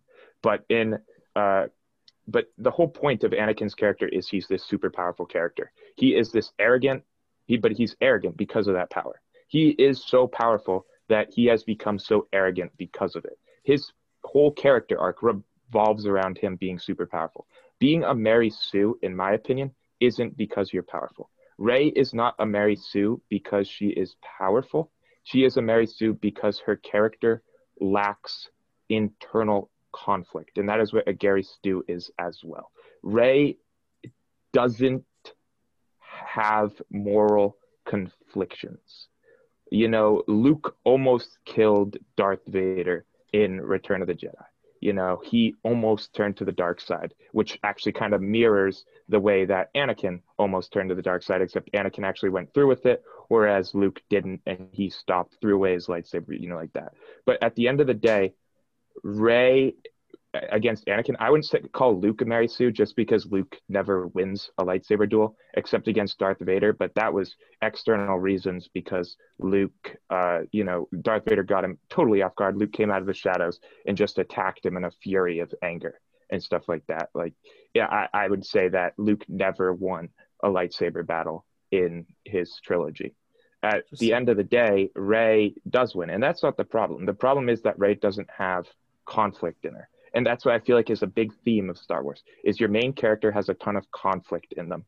They're conflicted between, the dark side and the light side. And Rey does have conflict in her, but her conflict are like two good reasons. It's like, should I go do this to help this person, or should I go do this to help this person? The moment that it is revealed to her that what she is doing could be evil, she immediately snaps and says, I'm not going to do this. The moment it's revealed to her. If Leia had said to Rey in Rise of Skywalker, be careful of turning to the dark side, it can lead you to do terrible things, be careful of giving into your anger, I think it would have been so much more powerful. But Rey never has that confliction, you never, at least I never got conflict in Rey's character. And so I would say that I don't have a problem with her, overall power. Another thing which I do have a problem with is some of her abilities. I'm really into a kind of everyone has a strength mentality when you have a character. Like one character is a really good pilot. One character is really good at this. One character is this, and Rey can just do everything else that everyone else can do. Like there is no need. So you don't have a C-3PO character to talk between her and BB-8 because she can communicate with BB-8. I don't know how she can talk to BB-8. Like, are there other BB-8 droids around? But, you don't need a C-3PO character. Whereas Luke kind of needed C-3PO to communicate between him and R2-D2. And while Luke has the explanation for why he's such a great X-Wing pilot is because he was a stunt pilot. He flew his T-16 Starhopper or Skyhopper, whatever you call it, all the time. He was flying stunt fighters. An X-Wing is a stunt fighter, at least the original X-Wings. I don't know about the sequel X-Wings being stunt fighters because they seem a bit more high-tech than your OT X-Wing.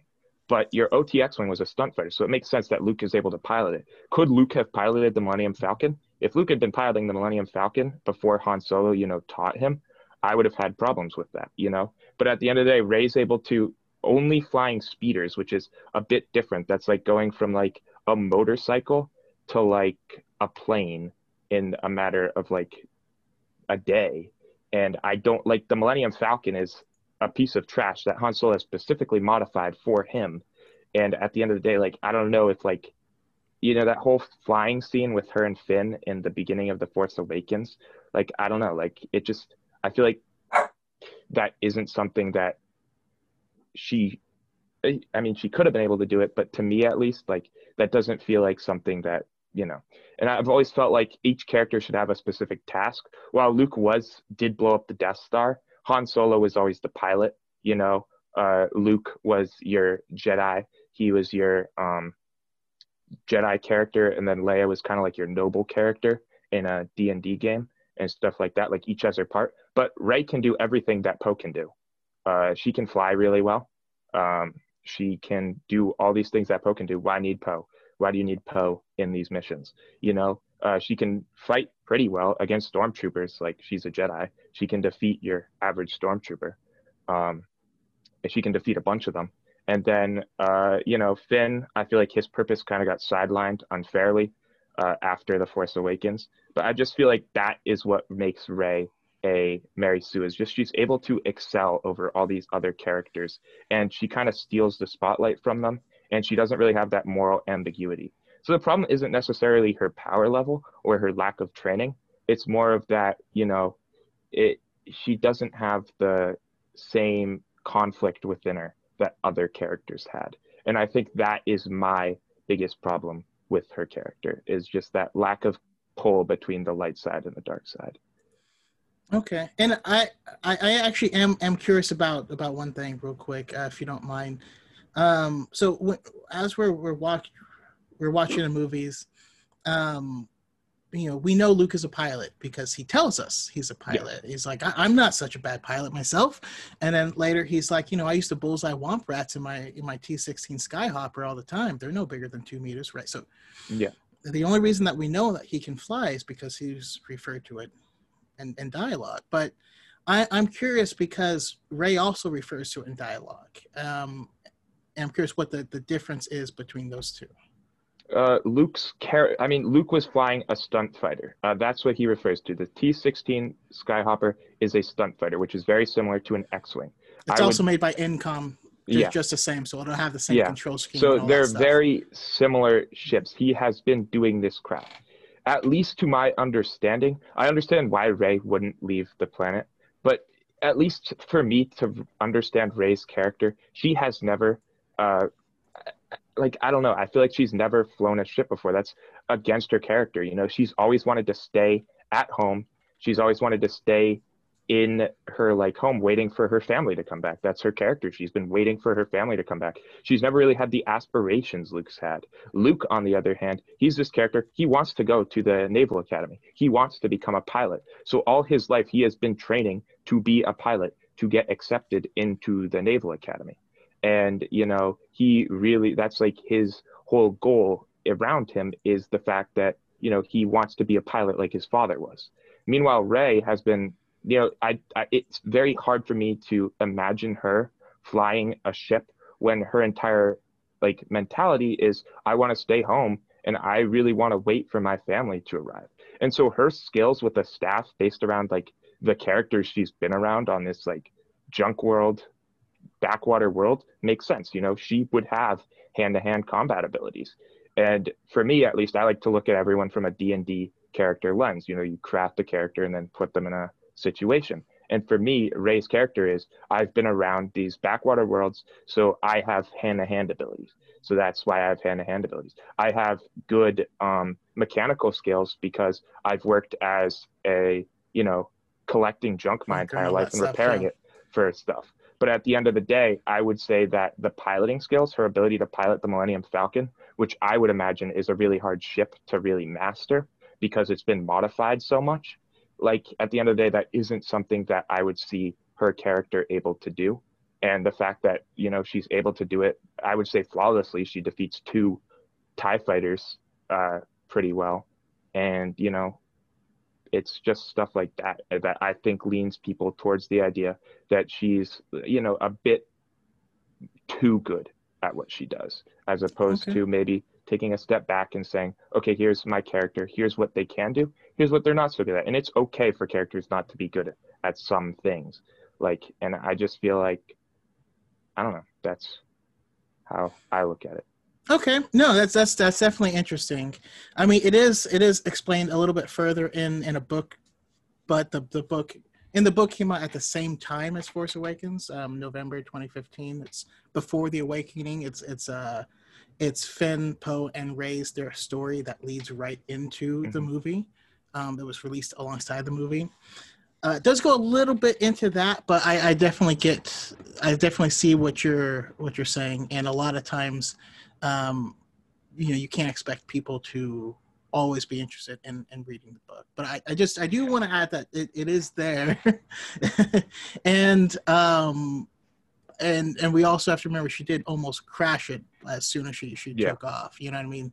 Between everyone that we've seen fly it, which is her, obviously Lando, Chewbacca flew it, Han. She's actually been the worst pilot we've seen fly the ship. But yeah, and I'm curious of other Ryan, your thoughts on these. Can I add something really quick? Just really small. She actually did say she's flown ships before in the movie. Yeah. So it's like, she hasn't just flown speeders, she's flown like ships. Right. Yeah, she said, I've flown ships, but I've never left the planet. And part of that Before the Awakening story is, it's actually really sad because she repairs a ship, flies it. There's 2 people that she's like working with. And then she's like, they're going to go sell it to Unkar Plutt because, man, they're going to get so much food on this. And so she flies it over there, goes up to Unkar Plutt, and then the 2 other people she was just takes off and leaves. And she realizes that they've been hinting that they've wanted to leave the planet this whole time, and leaving the planet has never even crossed her mind because she's waiting. It's actually a really sad story of how they just like dip out on her. And then she's like, crap, they've been saying that they wanted to leave this whole time. And I left them in the ship, like with the keys running and stuff. It's a really sad story, actually. But yeah, Ryan, your thoughts? Yeah, so I think people dislike Rey because I think there's a lot of reasons. There's people that actually dislike her for, you know, they don't like her character or whatever other reason. But I think there's also a lot of young kids, specifically young boys, who have all of their life, all the TV shows that they watch, we see the superhero, we see Superman, we see all these big, powerful guys. And then we see, we got Anakin, especially in the Clone Wars. A lot of kids watch Clone Wars. And then we see Rey, and I don't want to say this is all young kids, but I think there are a bunch of young kids who are just not educated, and when they see a female lead, they're just like, "Oh, that can't happen. That's not seen. We don't see that in movies before." I don't, but like by no means I don't want to put that into all young kids think this way, but I think that there's some who are uneducated.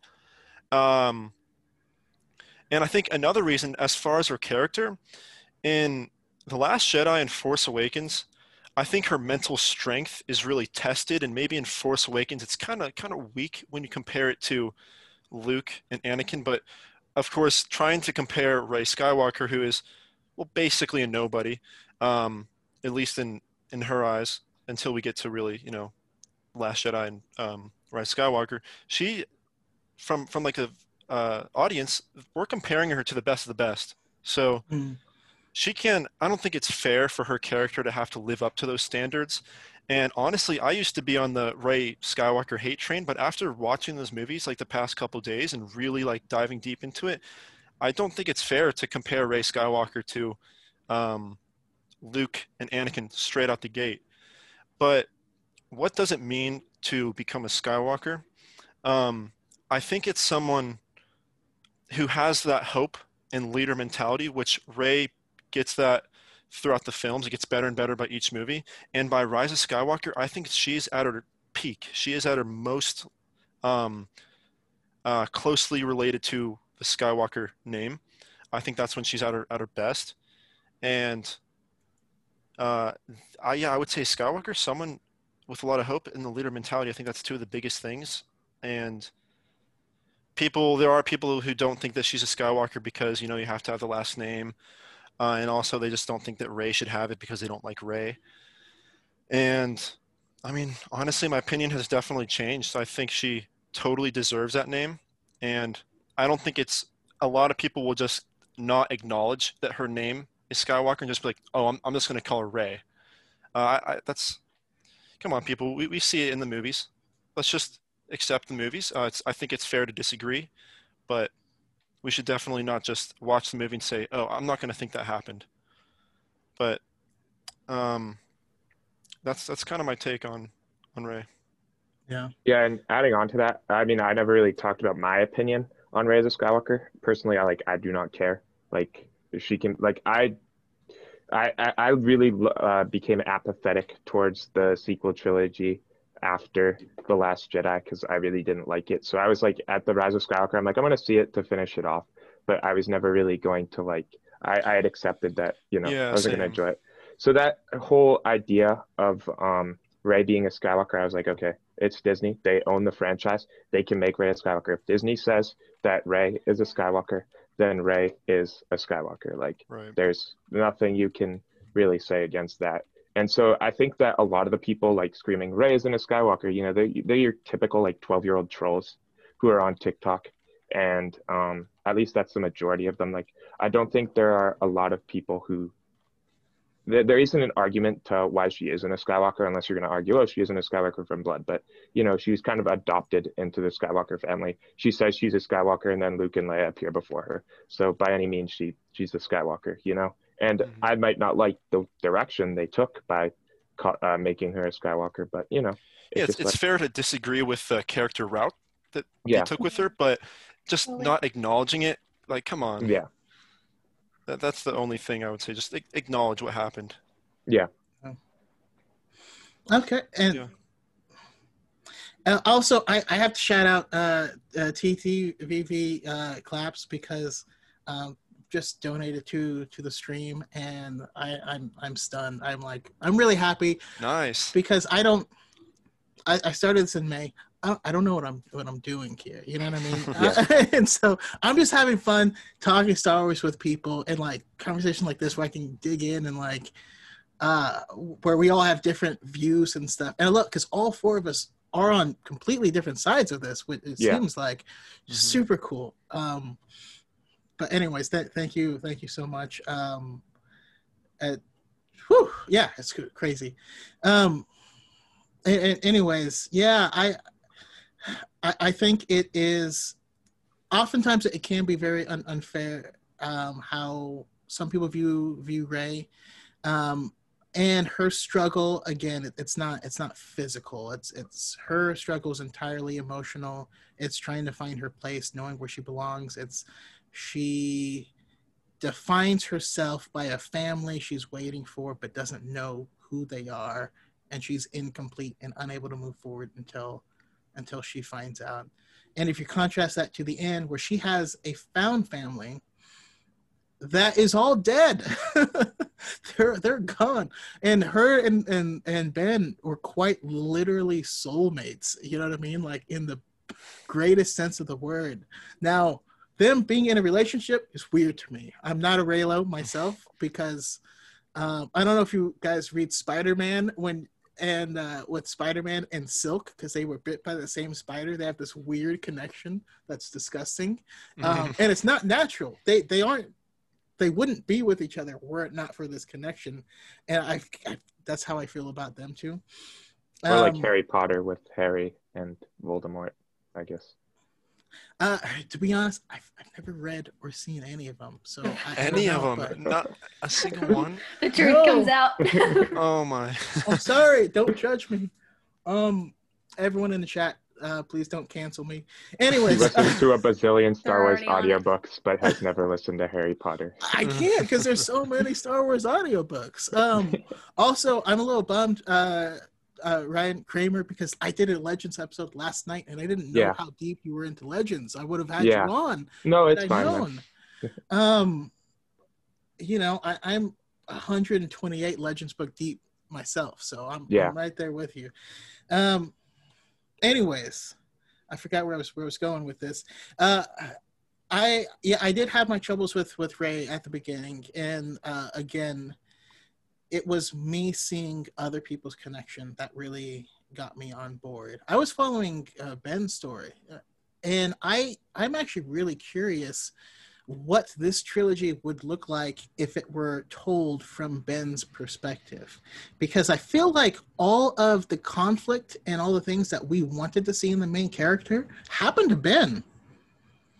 You know, the losing the fights and stuff, that happens to Ben.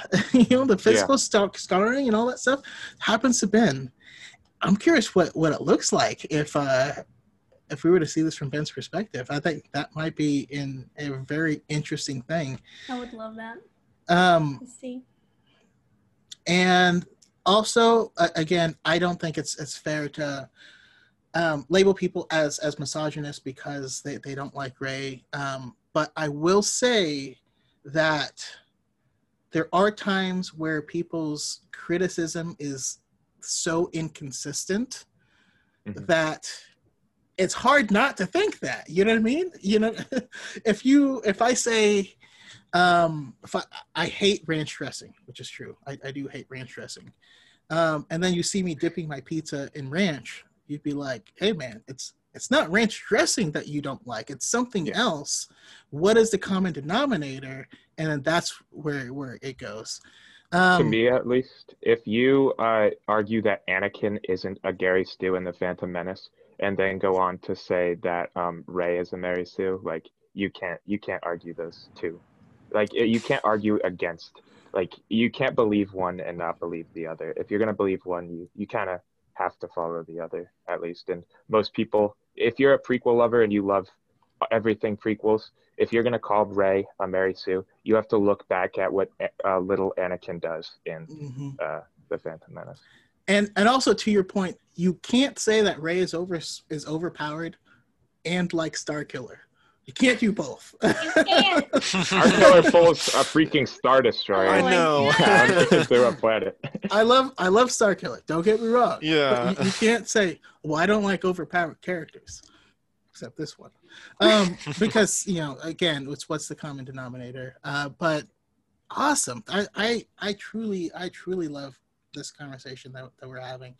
The next thing is I want to ask, like, is there any message for the community that you guys think needs to be heard?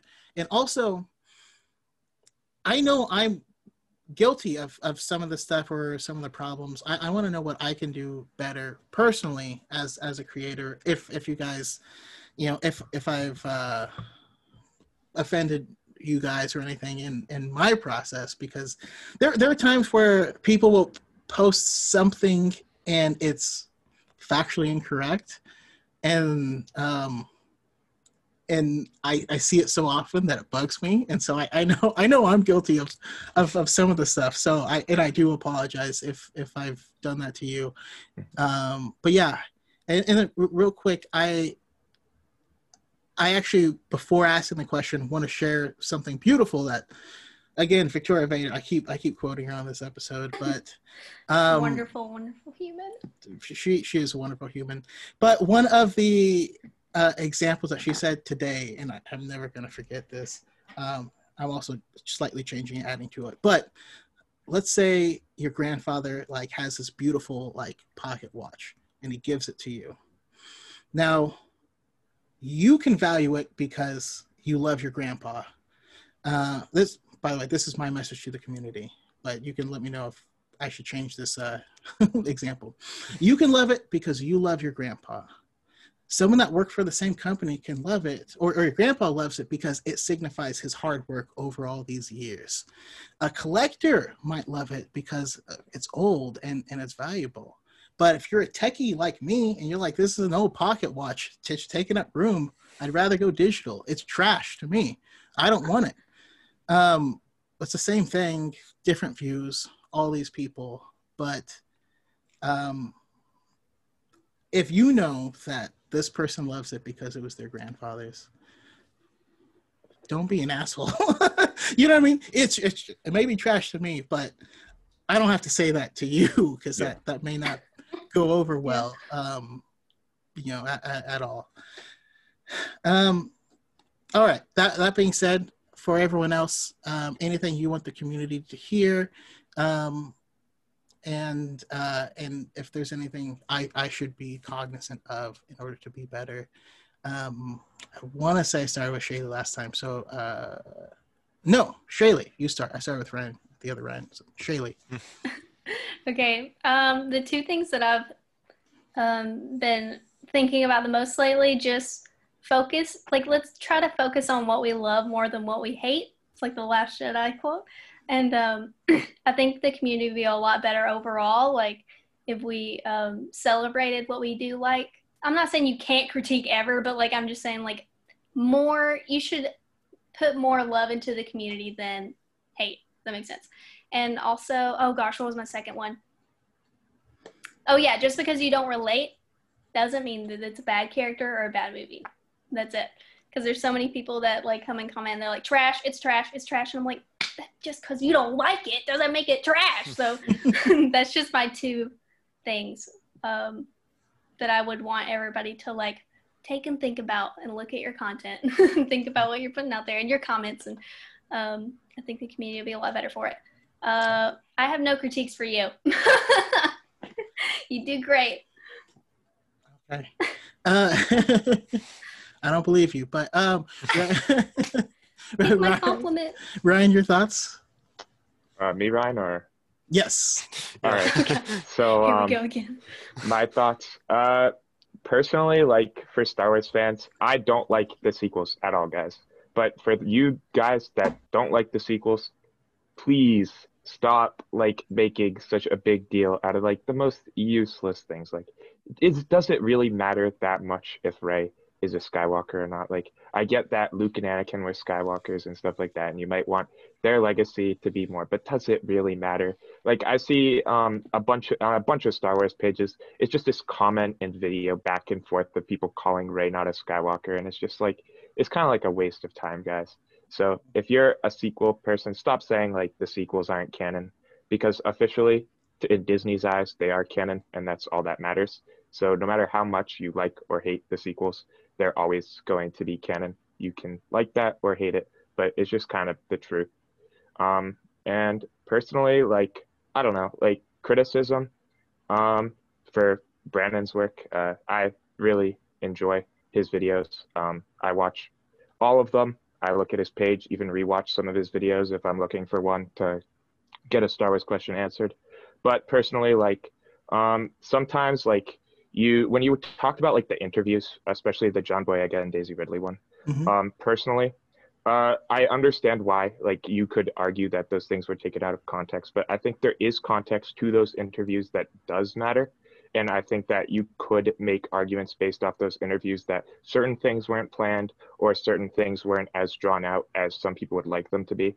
And I just think that there is a certain argument to be made that the sequels weren't this grand vision and that they were more of a let's make things out while we go along sort of idea. That was kind of like just the thing, and why people are so quick to jump on these interviews and believe them, because to them all the evidence that they've kind of gathered from the movies at least points towards the sequels kind of being a disorganized, I don't want to say mess, but just like a disorganized, like kind of incoherent structure overall. And it's just like, that's my opinion on it, like why people would jump on those things so fast and stuff like that. Okay. And I actually agree with you. Because like, yeah, I completely agree, and I will definitely take that with stride. And then other Ryan. Yeah, so I really like that comparison you made, I think yesterday, about the restaurant one. I think that is like a brilliant comparison. So we have a menu, just pull from the menu that you want. I'm a prequel fan, so if I go to say the said restaurant, I'm gonna pull from the prequel menu, whereas someone else might pull from the sequel menu. So they're all there. They're not going anywhere. Just take from what you want, and then you're good to go. But I think we can seriously get into good discussions with other people when you, instead of just bashing what they're saying, actually say, well, why do you like the sequel so much? What is your number one reason why you like them? And then you'll get an answer. Hopefully it's going to be an actual answer. Then you start a discussion, and then you start understanding one another and earning that respect, rather than just saying some witty comment that's really disrespectful, and then you get a bunch of upvotes on it, because that's unfortunately how social media works. You say something negative and people like it, but in the Star Wars community, people could definitely change that. That's what I would, yeah. Awesome. No, I certainly love it. And then for me, I will say, so there's something that happens, and it happens on both sides, and it kills me whenever I see it happen. When people don't understand what an opinion is, it hurts me inside. When and I feel like it's because people may have heard something, understood it backwards, of like, no, you can't prove an opinion to be false or true. That's correct information, but it's because if it can be proven true or false, it's not an opinion. It's right. You know what I mean? Like it's the other way around. And so and I see it on both sides. And again, it's when I hear people say things that are very, how do I put it? I mean, again, only Siths speak in absolutes. But if you come and you tell me, you know, if you say sequels aren't canon, or there's certain things that you can say because of a misunderstanding of what an opinion is, I honestly think either you might be dumb. You know, like I'm not trying to be mean, but like if you say I hate Rey because she had no story whatsoever, and like, but even if your story doesn't change, you still had a story. And if you watch the first movie and the last movie, your story obviously changes. So if either you're saying this to try and emphasize your point, which a lot of people do, and it shouldn't, and it doesn't lead to any productive thing, or you honestly don't believe that it exists, and to me that means you didn't understand what you were watching. And that's not meant as an insult. It's just sometimes when people say certain things. So I've had to actually stop, because before I was one of the problems. You know what I mean? People say like, oh, well, you clearly didn't understand the film. Until Mesa Windu, Joshua Jackson, was like, stop saying that we didn't understand it. I understand it. I just didn't like it. And like, Yeah. that's absolutely fair. Like if your statement shows you don't understand it, then I have to question it. But I also, that's something have stopped doing. And I do want to be the best creator I can be. Again, the sequels are my least favorite, but I at least try to present them fairly. I don't critique them a lot. This is the first time I'm openly critiquing them. And I don't do it because oftentimes it leads to your comments being like a real crap show. So I try not to do it. But yeah, I do have plenty of critiques, plenty of them. But yeah, thank you guys so much for joining me on this discussion. This has been really cool. Like, yeah, it was I awesome. don't know.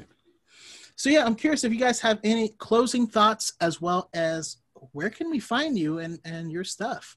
Start with Shay. So Ryan Kramer. I'm going to start a TikTok. I'm really busy IRL. So, starting a TikTok has always been like, something that I want to do. Start a Star Wars TikTok, but something that like I don't know if I'm gonna do. I used to do Lego stop motions on YouTube when I was like a little kid, but I kind of moved past that. A bunch of people have said, like my friends and stuff, all my videos are privated now, but they've said like you should do Star Wars stop motions on TikTok, and I've said okay, yeah, I might start doing those and stuff like that. And so it's just like I'm just like afraid that you post something, a lot of things, and then they just like flop for a while. And I really don't want to like get into like really putting work into videos for them only not to do well because other people's like face bobbing videos like take over everyone's For You pages. Yeah. But yeah, Hear that's that just damn my song thoughts. again. I'm gonna kill myself. Yeah. It gets to the point where I'm like Stop. scrolling through my For You page. It's like I like all the Star Wars videos I can. Please give me more Star Wars content. Please. And it's just like I get another video of Bella Thorne or not Bella Roach shaking her head Roach. up and Bella Roach or whatever We know shaking her you're head not. up and down. Like I have no problem with you making that content. It's just like personally I don't want that on my For You page. I like all the Star Wars content I can to get more Star Wars stuff on my For You page. So that was just like my whole thing on the matter. But yeah, I'm probably gonna start one soon. But yeah, so.